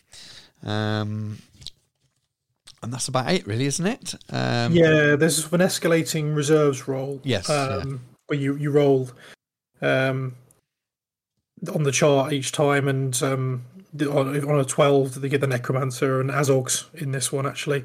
6 hunter orcs on fell wargs and 12 hunter orcs, so it sort of scales up as it goes along. I should have said that. You don't want them all at the same time because it gets quite hard then. It's a 3x2 board as well, so it's a bit more compact. But again, it should be hard because Gandalf does get captured, doesn't he? So he shouldn't be really escaping. I think these narrative ones should be a challenge, but they should also be geared towards following the narrative of the film and book a bit more than they should just being even every time. So it should be a bit of a challenge, but it'll be interesting to play at some point. Between us, we've got the models, so we might have to get together to do that one, but it'll be a bit fun. Definitely. And what have we got after that one? Make haste to Dol Guldur. This is when Radagast has sort of gone after Gandalf goes to Dol Guldur alone. He's obviously thought, this isn't good, so he's whizzed off to give the message to the rest of the White Council, and then he's returning to Gandalf's aid. So basically, he has to ride through Mirkwood between all of the spiders, with which there are 6 Mirkwood spiders and 6 giant spiders, on his sleigh, and basically get off the other side of the board. Yes, and it's 6x4 this time, so a slightly longer board, but I'm guessing he's on his sleigh. You want to give him a bit of a challenge, but again, could be quite fun. I don't have any of the models for this, unfortunately, but I think you might be purchasing the sleigh at some point. So if I do purchase he's not far off. And I'm sure at some point next year we'll get together and we can try and knock a few of these out for some fun. And then the final scenario is the one that everyone that's probably already guessed, definitely if they've seen the film and aware of the way it goes, is the Fall of the Necromancer, which is the big battle scene, the big dust up as the White Council basically come to rescue Gandalf. Are you in need of assistance? Yes, it's Gandalf. The greatest line in all 6 films. It's quite good. So Gandalf starts in the middle. Not really a much use, to be honest with you. So he's in the participants, but you've not really got Gandalf to use. He starts the game with no might or will, no staff of power, and paralysed. Which is he's had a bit of a rough day, though, bless him. Yes. The keeper's been giving him a bit of a slap for a while. Yes, and he counts as a heavy object, and I think once the keeper is killed, then the 9 Nazgûl of Dol Guldur appear, don't they? So yes. So you've got to kill him, but then also ouch. And then Radagast has to rescue Gandalf and take him away on his sleigh, and the good player can choose when he arrives as the end of any good move phase after Saruman and Elrond have arrived. So at the beginning of the 9th game turn, the evil player places the Necromancer touching any board as well. So it's kind of staged, isn't it? You don't shove everything on the table. Otherwise, it would be just a bit of a match play kind of thing, and a bit difficult at times. But I'm interested in that because it's 8-4-5 versus 1,000. Good to evil. Yeah, I think. Although you will have lost the keeper by that point. Yeah, and Gandalf's. Well, he's 8-4. Is Gandalf included in that? Yeah, that's a good point. He's practically useless.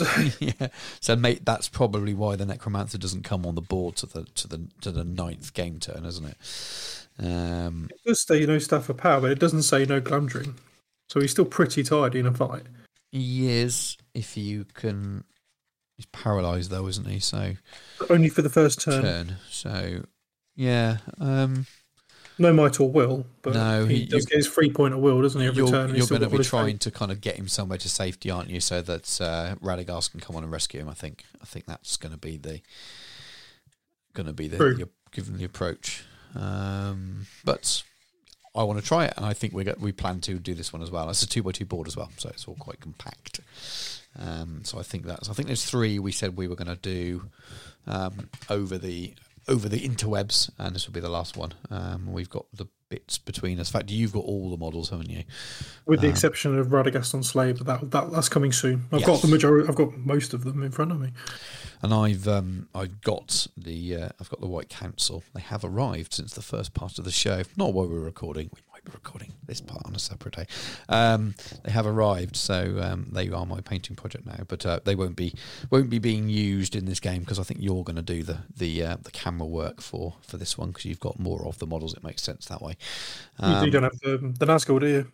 No, I don't. I don't have the 9, so it makes more sense if you got all the models for you to do the filming part, and I just sit and. You have the Keeper. I don't know. Not at all. The Necromancer. Nope. That's why you're doing it. Yeah, I was just thinking. You don't have any of it. It'd be basis if I was doing it.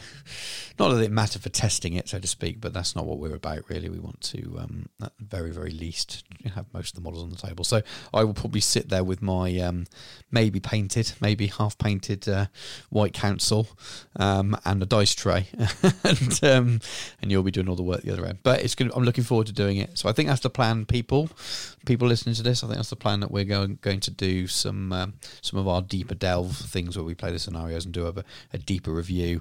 And it looks like we're going to do that one. Remind me of the other 2. So the Radagast discovering one, wasn't it? We've only just read this. Exploration of Dol Guldur. I think we were going to do that one, weren't we? And then the Gandalf.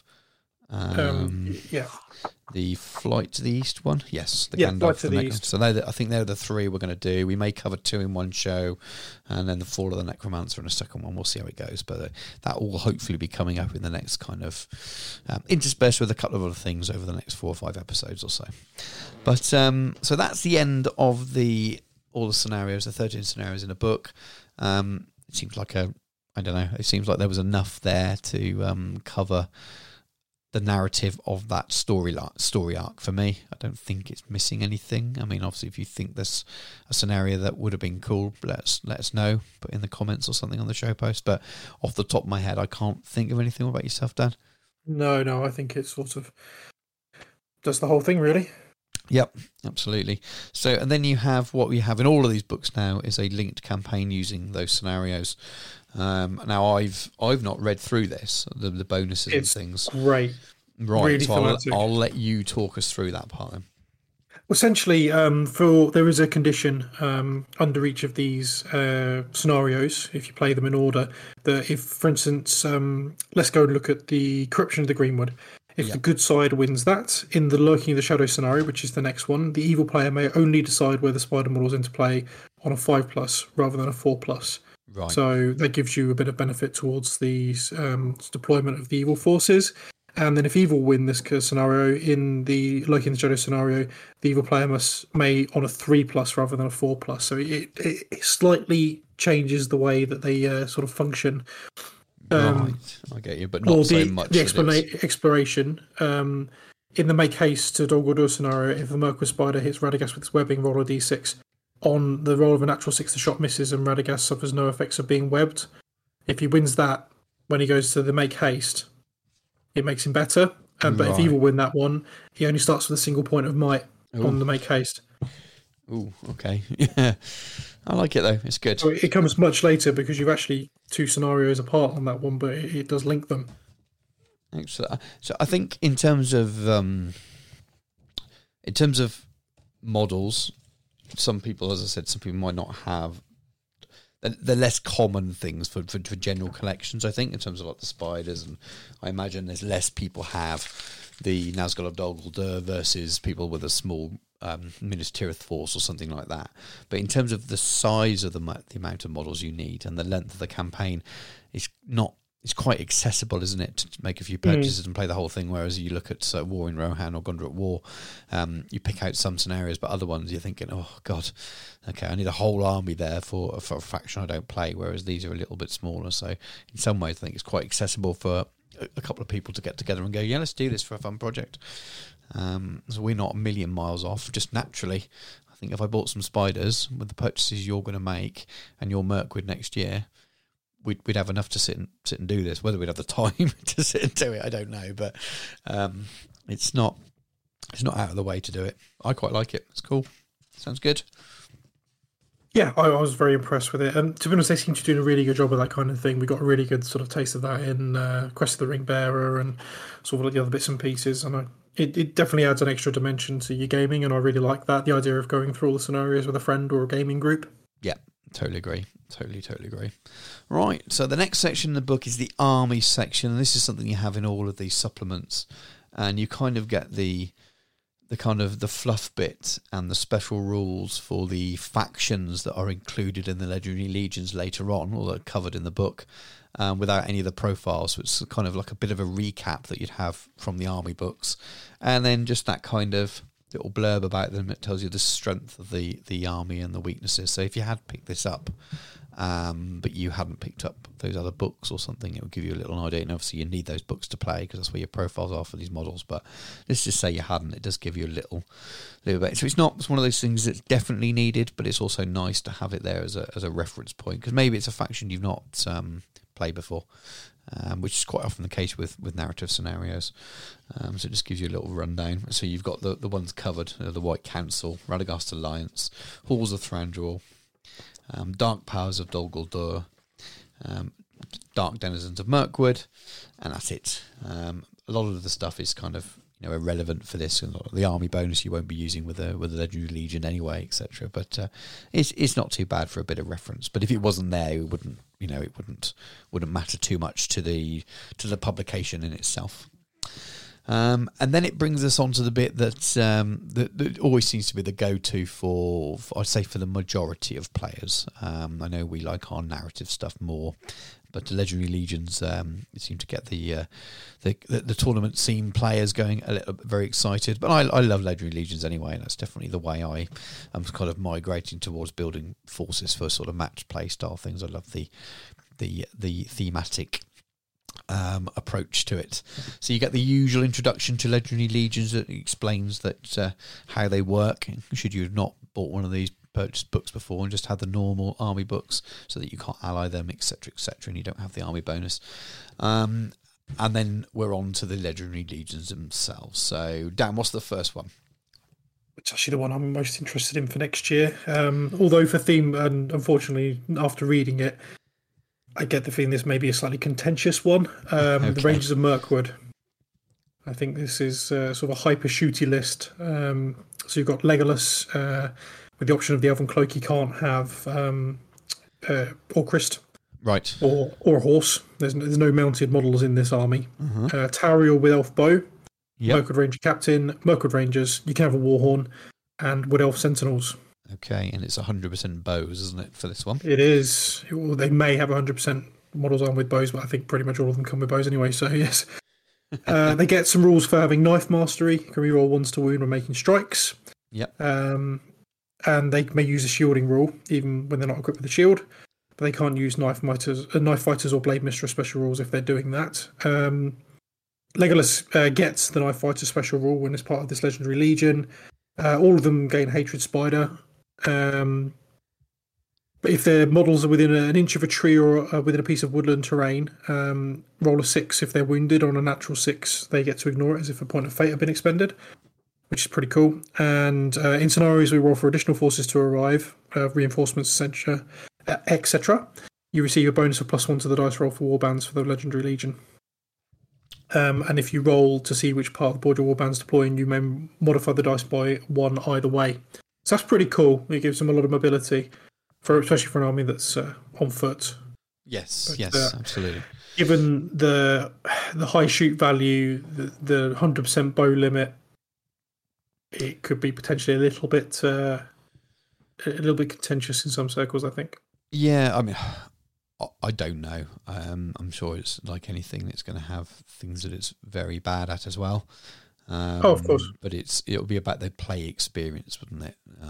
If you're coming up against it, it can be.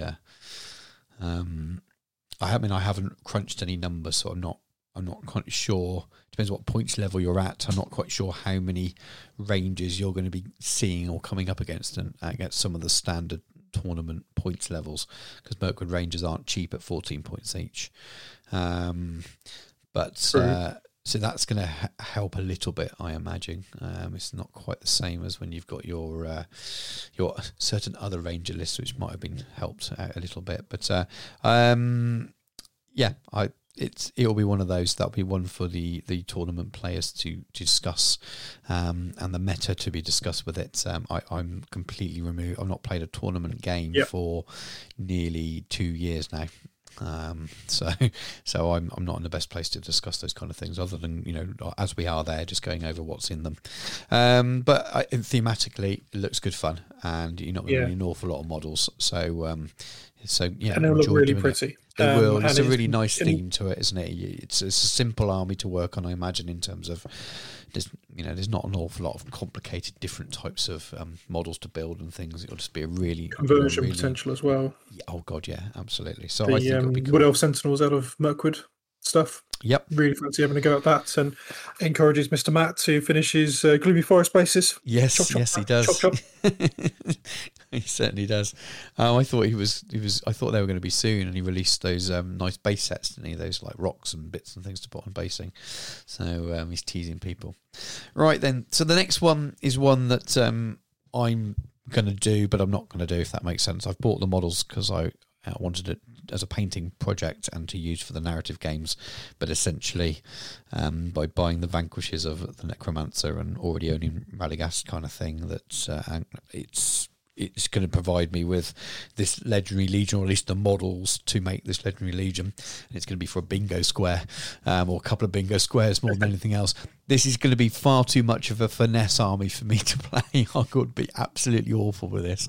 I'll get trounced off the table and everyone go, well, how have you lost with that? It's such a powerful army. And I'm like, don't know. I think it's very much a finesse army, although Ed was absolutely obliterating people with it. That doesn't surprise me whatsoever, from what I know of him as a reputation as a player. So it doesn't surprise me. And there lies the answer of why I shouldn't be ever using this in a match play setting. I am buying it for narrative play, because that's not I need to push 2 warbands of dwarves slowly up the table and then still forget to use the throwing axes on the way in, whereas this is going to be, I'll just forget everything. But anyway, let's go through it a little bit. So your army composition, you can have Saruman the White, and Galadriel, Lady of Light, Gandalf the Grey, Elrond, Master of Rivendell with heavy armour, and then Radagast the Brown, and he can take the Slay, and that is your only option. So you've if you max it out, it's 845 points, so you're probably not going to have many events that are 845. I mean, you might have an 850 event. I don't know if there's many of those out there at the moment, but they're 800 points, all of them, without it. I haven't looked at what you could do at 600 and stuff. I haven't bothered to work it out, but again, because I'm not planning on taking it to any match play events. So you must always include Galadriel, Lady of the Light, and Saruman the White. So there's your that's 300 points there off the bat, and then your additional rule is that it's always deployed as a single warband as well, with Saruman as the captain. So I think that's probably what you want to do anyway. So some scenarios you might find quite tricky. And then we'll go through the special rules briefly. I'm not going to read every single word here, but there's some nice little buffs. So are you in need of assistance? So friendly models gain a bonus of +1 to resist tests if they're within 6 inches of another friendly model. So you are going to be using these the way you see in the film, working together, looking out for each other kind of thing. Masters of Magic, friendly models may still attempt to cast magical powers even if they're already engaged in combat. That's quite good, because you could really shut down this force quite quickly by swarming them, couldn't you? Meddle not in the affairs of wizards. The attacks characteristic of wizard models in this Legendary Legion is always equal to their remaining wounds. That's really cool. Yeah, really cool. It just shows them kind of really fighting for their lives. I like that a lot. Lady of the Golden Wood, Galadriel may target any model with the banishment magical power as if it were a spirit model. Non-spirit models targeted by Galadriel's banishment gain a single free point of will to immediately resist this magical power. Additionally, friendly models within 3 inches of Galadriel gain resistance to magic. So again, nice little overlaying kind of little buffs, which seems to be the theme of this. And I suppose you needed to do that to make banishment useful against more things if you're using this as a match play army. The Grey Wanderer Gandalf gains the Fearless special rule. Furthermore, all friendly models within 3 inches of Gandalf cannot have their courage value reduced by the enemy magical powers or special rules. So again, another overlying little buff, all these little synergies and things. Lord of Imraldris, Elrond may declare a heroic strike for every fight phase without expending might. Additionally, other friendly models within 3 inches of Elrond count as being in range of a banner. So more of these buffs continue. I love it, but right now I would just forget stuff all the time and forget the things that I need to keep them alive and make it all work. 3 more to go. I said I wasn't going to read them all out, but I've ended up doing that, so let's carry on. Wisers of the Astari, Saruman can attempt to cast 2 magical powers each turn rather than 1, but may not attempt to cast the same magical power twice or target the same model twice. Additionally, when other friendly models within 3 inches of Saruman attempt to cast a magical power, they may re-roll a single d6 as part of the casting attempt. Again, so we're following that theme of give them a buff and then also give them a buff to other people near them. And then Protector of the Greenwood. Once each turn, at any point in his move, Radagast may choose a single model in base contact with him. Roll a d6. On a 4 or 5, the chosen model regains a wound lost earlier in the battle. On a 6, the model regains all of his lost wounds. Additionally, friendly models within 3 inches of Radagast may move through difficult terrain without penalty. I really love this. It's just so fluffy and cool, but it's just too much for my brain. Go back to the void from whence you came. This is the last one, people. Hang in there. Once per game, if Galadriel has at least 1 will point remaining, Galadriel may choose to exert her full power instead of casting a magical power. She does so, she immediately casts a channel version of Banishment magical power, which cannot be resisted. Models may use Fate to prevent the wounds individually as normal. However, immediately after casting Banishment magical power in this way, place Galadriel prone and reduce her will to 0. Additionally, the rest of the battle, she does not benefit from her Lady of Lothlorien and War Aspect special rules. So that's a kind of a real kind of, right, let's go for the win. Let's go for the win. At a real key point, or take out a really key model or something. Could be really, really powerful if you time it right, couldn't it? Taking out your enemy's leader or something like that. Love it. I do love it. I wish my brain would. I think if I played it a lot, I'd get the hang of it. But I can imagine there'd be an awful lot of pain along the way. But I think we might see a lot of those events, I'm guessing. People trying it out. It's nice not to have to paint very many models. Love it. I just love the theme of it. And I mean, I'm looking forward to painting them, and then I'll probably just sit in the cabinet. But all good. Probably the same, but even so, it's just worth painting beautiful models for its own sake. Yes, absolutely. So moving on down, what's the next one? Pits of Dol Guldur. So this would be the when Azog turns to Gandalf and basically goes, see, we've been busy. And they look over the edge, that panning shot, and you see all of the orcs held in the guts, i.e. the pits of Dol Guldur. So you obviously have Azog, who can have the White Warg, Keeper of the Dungeons, or Golb, as some people know him. The Gundabad Orc Captain, he can have a shield. Hunter Orc Captain, again, he's a bit more selection than normal, so you can have Felwarg, Orcbow, Two-Handed Pick. Thrain, the Broken, which I think is quite cool. You can add him in here. Gundabad Orc Warriors with either banner, spear, shield. Hunter Orcs, the usual sort of panoply for those, and Felwargs. So it's pretty awesome. You have to include Azog, naturally. Yep. That's literally the only additional rule for that. They, once per game, before a priority is determined, so long as he's alive or on the battlefield, Azog can declare that he's using this ability. You don't roll for priority. Basically, you can get Azog to auto-win priority once per game, which is pretty cool. Surprise attack, it's called. They exist upon a magical void. So all friendly models gain the resistance to magic special rule. Yep. And Azog may declare heroic combat each turn without spending might. Obviously, in this particular Legendary Legion, he's not going to be getting his Master of Battle. So that sort of does mitigate some of that. Yes, definitely. It's pretty cool. It's people have been having a bit of a chat about this, and they reckon this is probably going to be potentially one of the stronger ones. Right. Okay. I don't know. My brain doesn't work that way. It's just pretty cool, and I love the fact that you can take Thrain, and he is an evil model. Done. Yeah.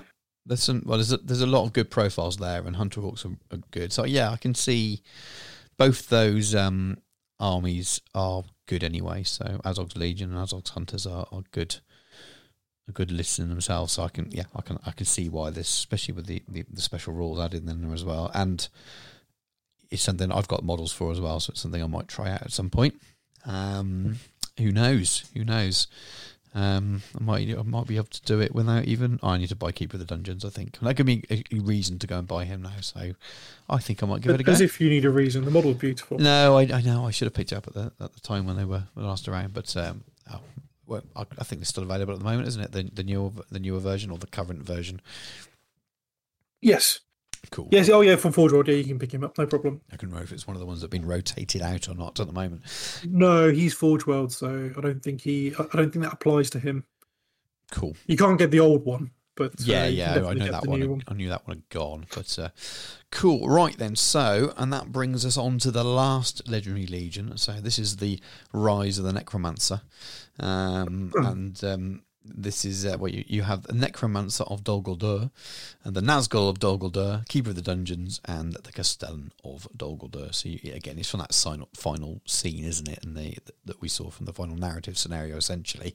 And again, this would probably be far too finesse for me. So you must include the Necromancer of Dol Guldur, who is always the army's leader. No surprise there. The force is always deployed as a single warband. So this is your face off against your vanquishers, essentially. Less special rules, everyone will be pleased to hear, so they don't have to listen to me read them all out. But the first one is his spirit has lost none of its potency. Sauron has regained much of his magical power and prepared to unleash it upon the free peoples of Middle-earth.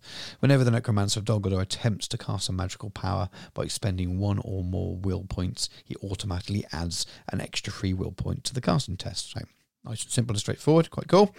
Power of the Necromancer. The Necromancer's mastery of dark sorceries means he can protect himself and his allies from any magical powers directed at them. Friendly models gain the resistant to magic special rule. Additionally, the Necromancer can attempt to cast 2 magical powers each turn rather than 1. However, he may not attempt to cast the same magical power twice or the same enemy model twice. We've heard that somewhere before, haven't we? That's what Saruman's essentially got in the Vanquishers Legendary Legion. The last one is the Dark Lord returns. Whilst he may not be able to take physical form, Sauron is still a deadly foe capable of causing great damage to his enemies. The Necromancer of Dol Guldur increases his attacks characteristic to 2 when part of this Legendary Legion.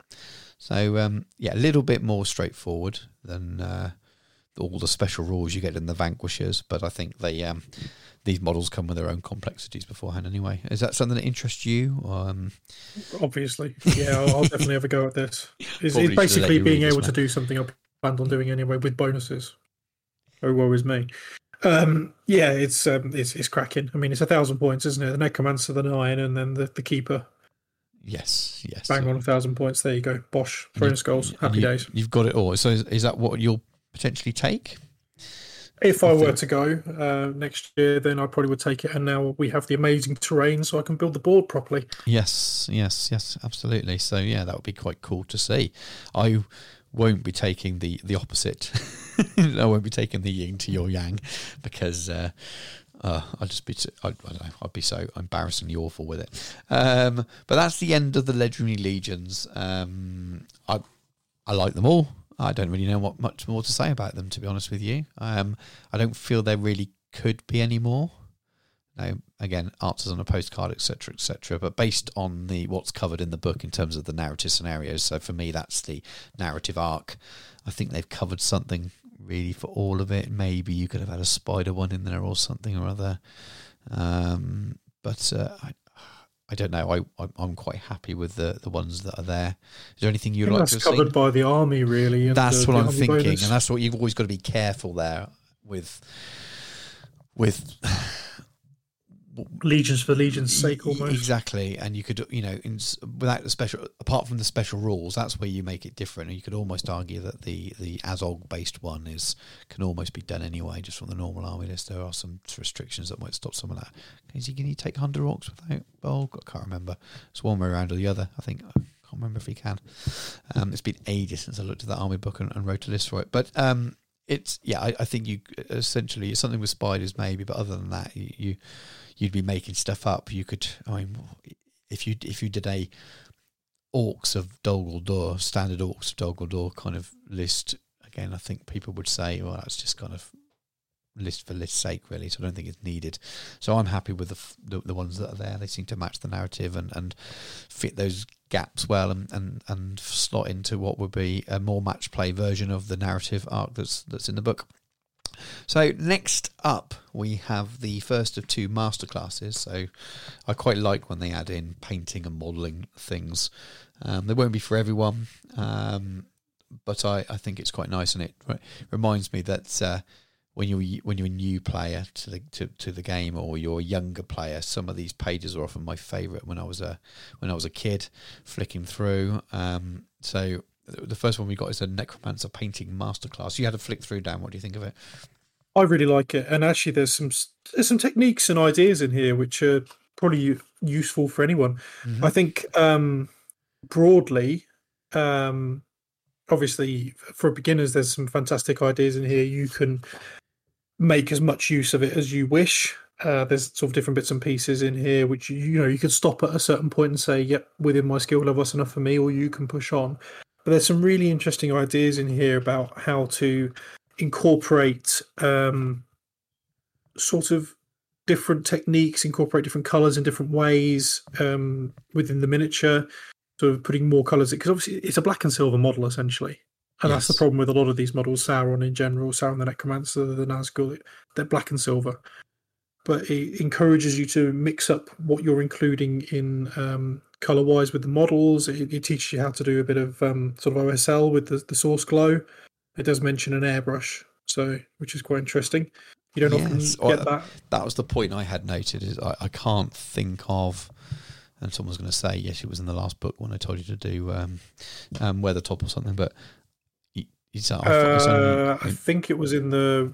I think we pointed out it was in the Rohan book. Oh, okay. They mentioned using an airbrush. It's just unusual. So it seems to be a trend now, which is good. It's good. I've never seen anything from Main Studio about using an airbrush ever. So no, but I don't think it should be a dirty word. No, I don't either. They did it. What was it? The Fest. They had. Who was it? Who was doing it? Was it Borgia? Who was doing the showed the masterclass. He was spraying bits off of one of the Titans, wasn't he? He was showing you how to do it, and I think that's fantastic. Well, they do airbrush paint, so it's not something that they kind of pretend doesn't exist. But I'm surprised they haven't done a license deal with an airbrush maker yet that you could buy one. But maybe they feel they just don't need to. Yeah, very, very cool. But it's nice to see it being mentioned rather than another alternative technique in there. And it's cool. I think you could follow and you could get around it as well. You could do some very light dry brushing instead of the airbrushing and glaze over the top if you wanted to as well. But I quite like it. I always like looking at pictures like that of painted models and step-by-step guides. And then the next one is the Ruins of Dol Guldur painting masterclass again. So it's just giving you some ideas of how you may paint your new Dol Guldur Ruins kit to match the kind of what they've done in the studio. And it's pretty straightforward, isn't it? Picture by picture, telling you stage by stage. Now, this is something that I think you don't need to be an expert. You don't need an airbrush to follow this and have a good effect. It's all dry brushing, really. But they talk about wet brushing, which they don't really talk about previously, using different washes and glazes in order to achieve variation in the stone effects. Yeah. I think it's all very easy to follow, though. I think you could be a fairly new painter and almost replicate the effects by looking at pictures and doing it. That's what I like about it. I'd say it was a beginner to intermediate, whereas the other one's probably intermediate to advanced because of the airbrushing parts of it. But yeah, very, very cool. And then you've got a sort of a nice double page spread picture of the Dol Guldur terrain. And then you have 2 pages, Forces of Good and Forces of Evil, and these are the kind of pages we've had in these books right back from the first edition, where you've got just the shots of the models, and very, very nice they are as well. And again, it's not something I've seen a couple of comments about people saying, well, they're kind of filler pages. I like that. I don't want all text. I think the book needs to appeal to a wide age group. So whether you're a 12, 13-year-old picking this book up for the first time, or you're an experienced Middle-earth gamer, as a younger person, I used to flick to the back and go, I want that. Not just I want to paint that model. A lot of the time is I want that model. I haven't got that model. Oh, I'd love that model. So I think it's a little bit there, and it's easy to forget when you've been hobbying for a long time and you've got lots of those models, that for some people looking at those kind of pages is a real exciting thing, and you sort of, like you said, aspirational daydreaming, thinking, I wish I want to get that one day, I'm going to save up for this or that, and some of the exciting. We all hark back to our nostalgia, don't we, with gaming? Quite often that is when we were younger, and it's those kind of pages that do it to a certain extent. I think. I think also there is an element which people seem to forget on this one, that some of these models have been out of circulation a long time. There are people who have joined the game who've never seen them. Yes, never true. seen decent photos of them.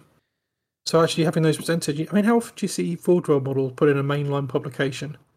It's true. It's true. It's a really lovely thing. So I think people sometimes forget that not everyone playing the game has been around for 10 to 15 years and has become jaded with the whole thing. Yeah, it's true. It's true. Well, I like it anyway. I like the content that was in there. I've got no issues with it at all. So we get to this. That's the end of the book. So we get to the conclusions and things. I'll go What's your first. thoughts, Stu? I'll go first. I really like it. It met my expectations in terms of what I guessed would be in it. I'd always assumed that it was going to be one of the kind of smaller books, like the Scouring book was. We seem to have like the bigger ones with lots of profiles and a heavier narrative in there. Quest was quite a big one in terms of its narrative content and things. But I always guessed this was going to be a smaller one because, if you know the stories in the films, unless they were crowbarring stuff in there to fill the book out, and then when it really would be filler, I didn't think it would be the longest book. So it doesn't surprise me. It's the length it is. There's been some chatter about the price of it versus the size of it. We were talking about this a little bit, weren't we? It's one of the things I flicking through GBHL and some of the other groups and things, and I've seen a few threads, and to be fair, people have been generally quite respectful about the conversation. There's always a controversy, isn't there, for each release, something that people complain about or a wider group of people complain about, and this time it seems to be the price of the book versus the amount of content, so to speak. And I don't know how I feel, really. I still haven't fully made my mind up on it. I don't feel unhappy about buying the book for the price I did and for what I've got, so I don't feel cheated as such. But I do have a little bit of sympathy for the people who are asking the question, why is it the same as my Gondor at War book when it's half the size, etc. And why is it more expensive than Scouring the Shire when there's less pages in it than that one? When I think that's 22, isn't it? And this is 30. So it's not that I don't feel like I've ripped off. It's not something that immediately came to mind, actually. It's not something I thought, well, I'm going to go and that's outrageous. Why is it this much money? I just happily added it to my cart and bought it along with the dice and things. But when I saw people asking the question about it, and when I saw the thread anyway, I don't know when other people saw the thread. When I saw the thread, it was quite new. It's only a few hours old and there were about 20 replies and things. And it was generally a kind of quite a well-behaved discussion around it, and I did have a little bit of sympathy. I didn't. It's one of those I can quite often answer it. If someone says, "Well, why is this that?" and why does it cost this much, I could quite often give an answer, to why I think it is, which is often the things we're told or the rumours we hear about why things are, and defend GW. And I couldn't give an immediate answer for. I didn't have an easy. Well, of course it's that much because of this. It was kind of like, oh yeah, it is. It is the same price as the bigger books and a bit more than Scouring. That's interesting, and that's as far as I got with it, really. I wonder if the global printing and shipping costs and which have gone up for every industry in the world has got something to do with it.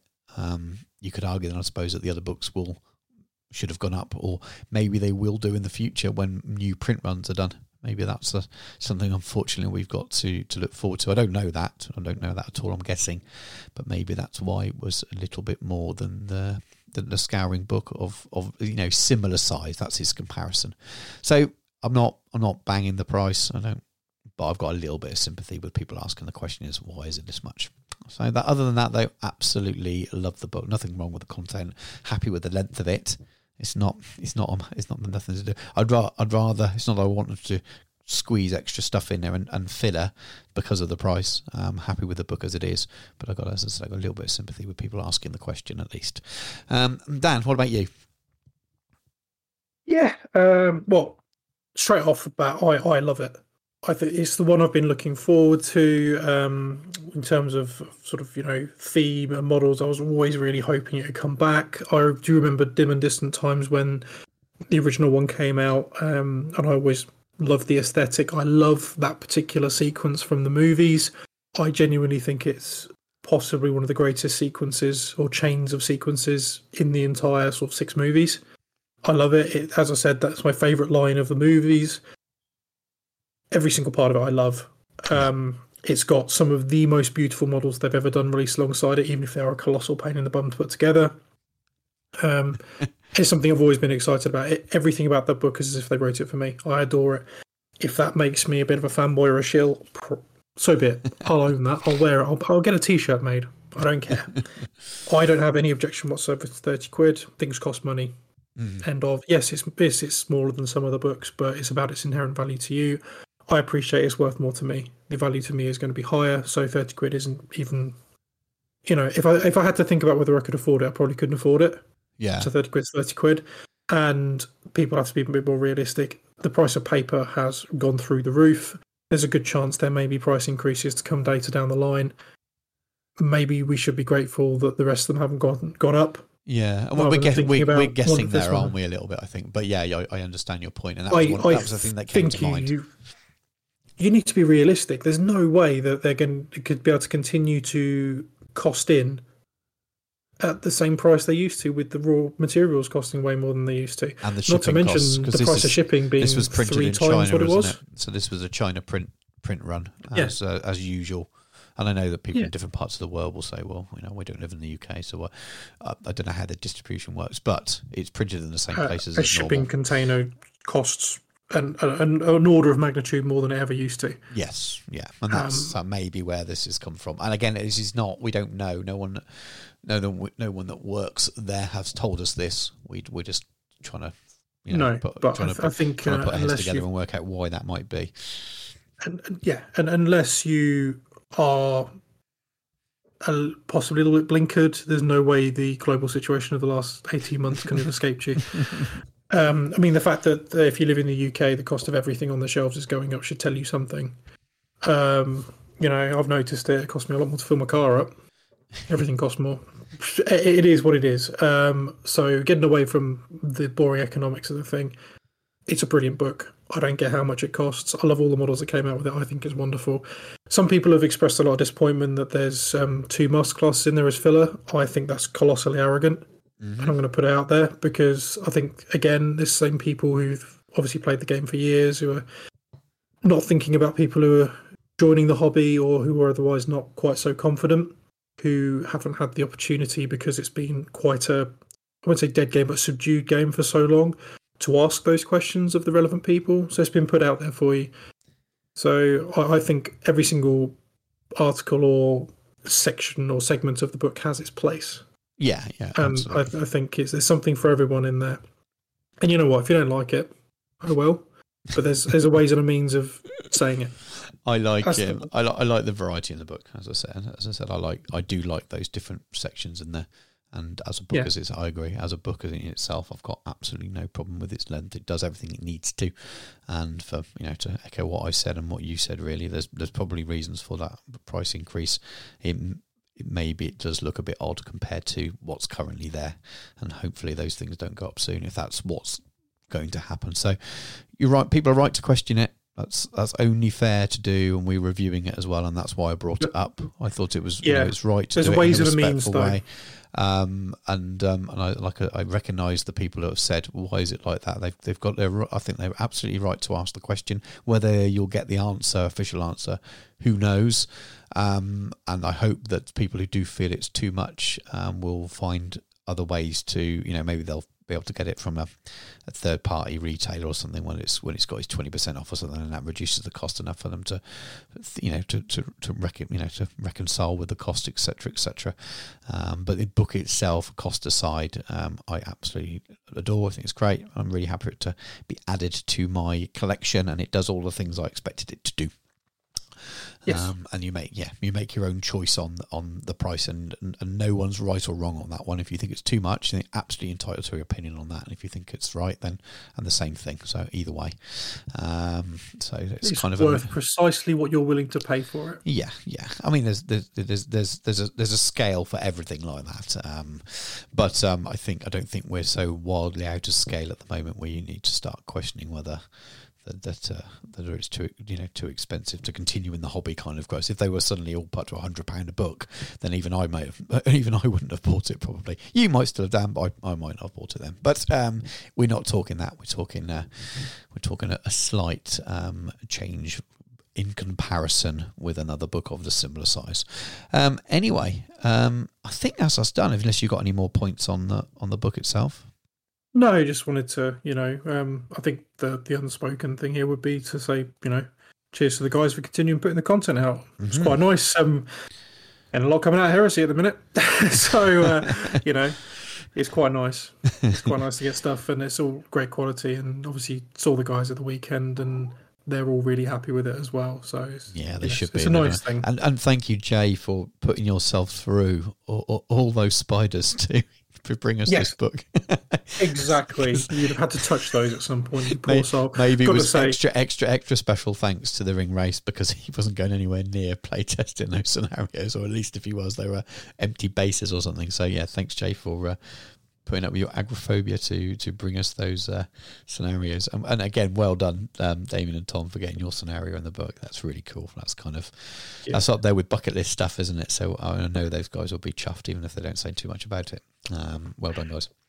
And to Rob as well, because as much as I find the models absolutely repellent, the paint job that he put on his army that he had at the weekend was absolutely stunning. They're beautiful. So I sense his long, furry, eight-legged intentions on that book. Really good. He was probably doing all of the lifting on the playtesting with those. So it'd be interesting to manipulating know, from the shadows, like a true necromancer. Right then. Well, let's take a very quick break, and we'll come back and close the show down with Added. Don't leave us now. If you normally miss the close out, remember you got to come back to the close to find out about how to win a plastic Witch King.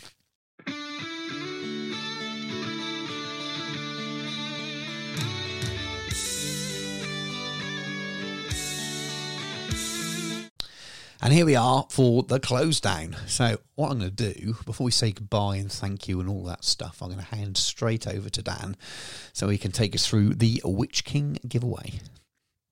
Right in my grubby pants, I don't think you can hear that. That is a unopened box of the Witch King of Angmar. So in order to win this, gentleman, I have a single question for you.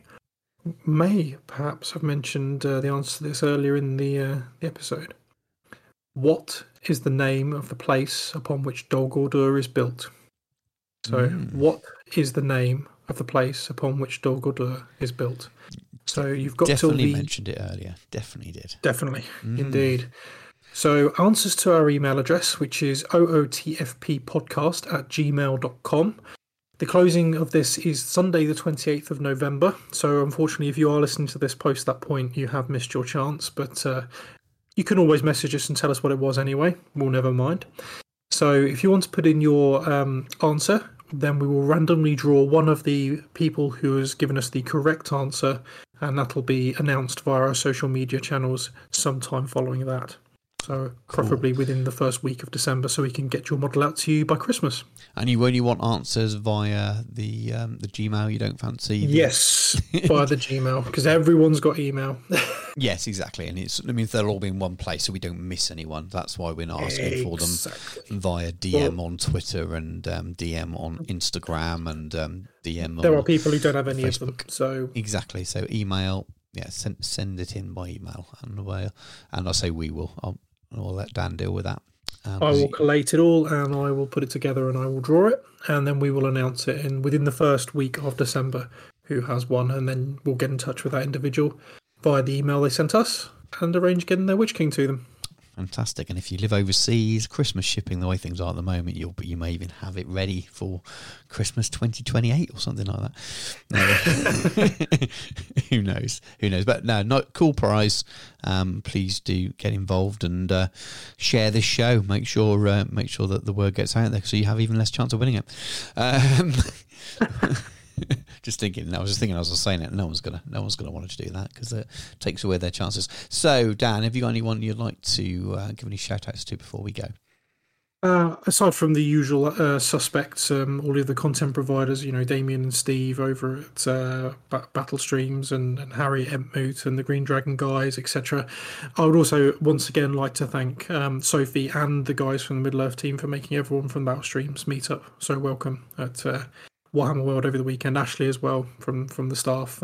He did a stellar job to make sure everything was ready for us and we got what we wanted from the shop in terms of new releases. So once again, thank you so much to everyone, especially Sophie for doing most of the corralling of people, herding of cats.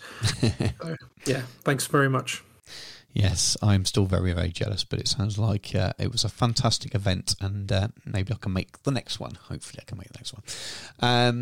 Right then, so who would I like to say thank you to? So thanks for all the listeners for sticking with us when the release schedule's been a little bit more bumpy in the last sort of 4 months or so. We've got good plans for the next few months, but Christmas and stuff, you never know what's going to happen this day and age at the moment, but we have a few shows planned out, so probably planned into the new year, aren't we? So hopefully we can start bringing you 2 a month again, but I'm not going to make any super promises. Thank you very much for Martin and Ken for coming on the show. Yes, thanks guys. And talking to us about their own channels and their own hobby histories and things. It was very brief, but also for hosting CrackCon and for inviting Ken for inviting us really to come along and put a Middle-earth game on. It's definitely something that most of the people there hadn't seen or come across before, so it was good to chat to a few people about it, or people that hadn't played it for many, many editions.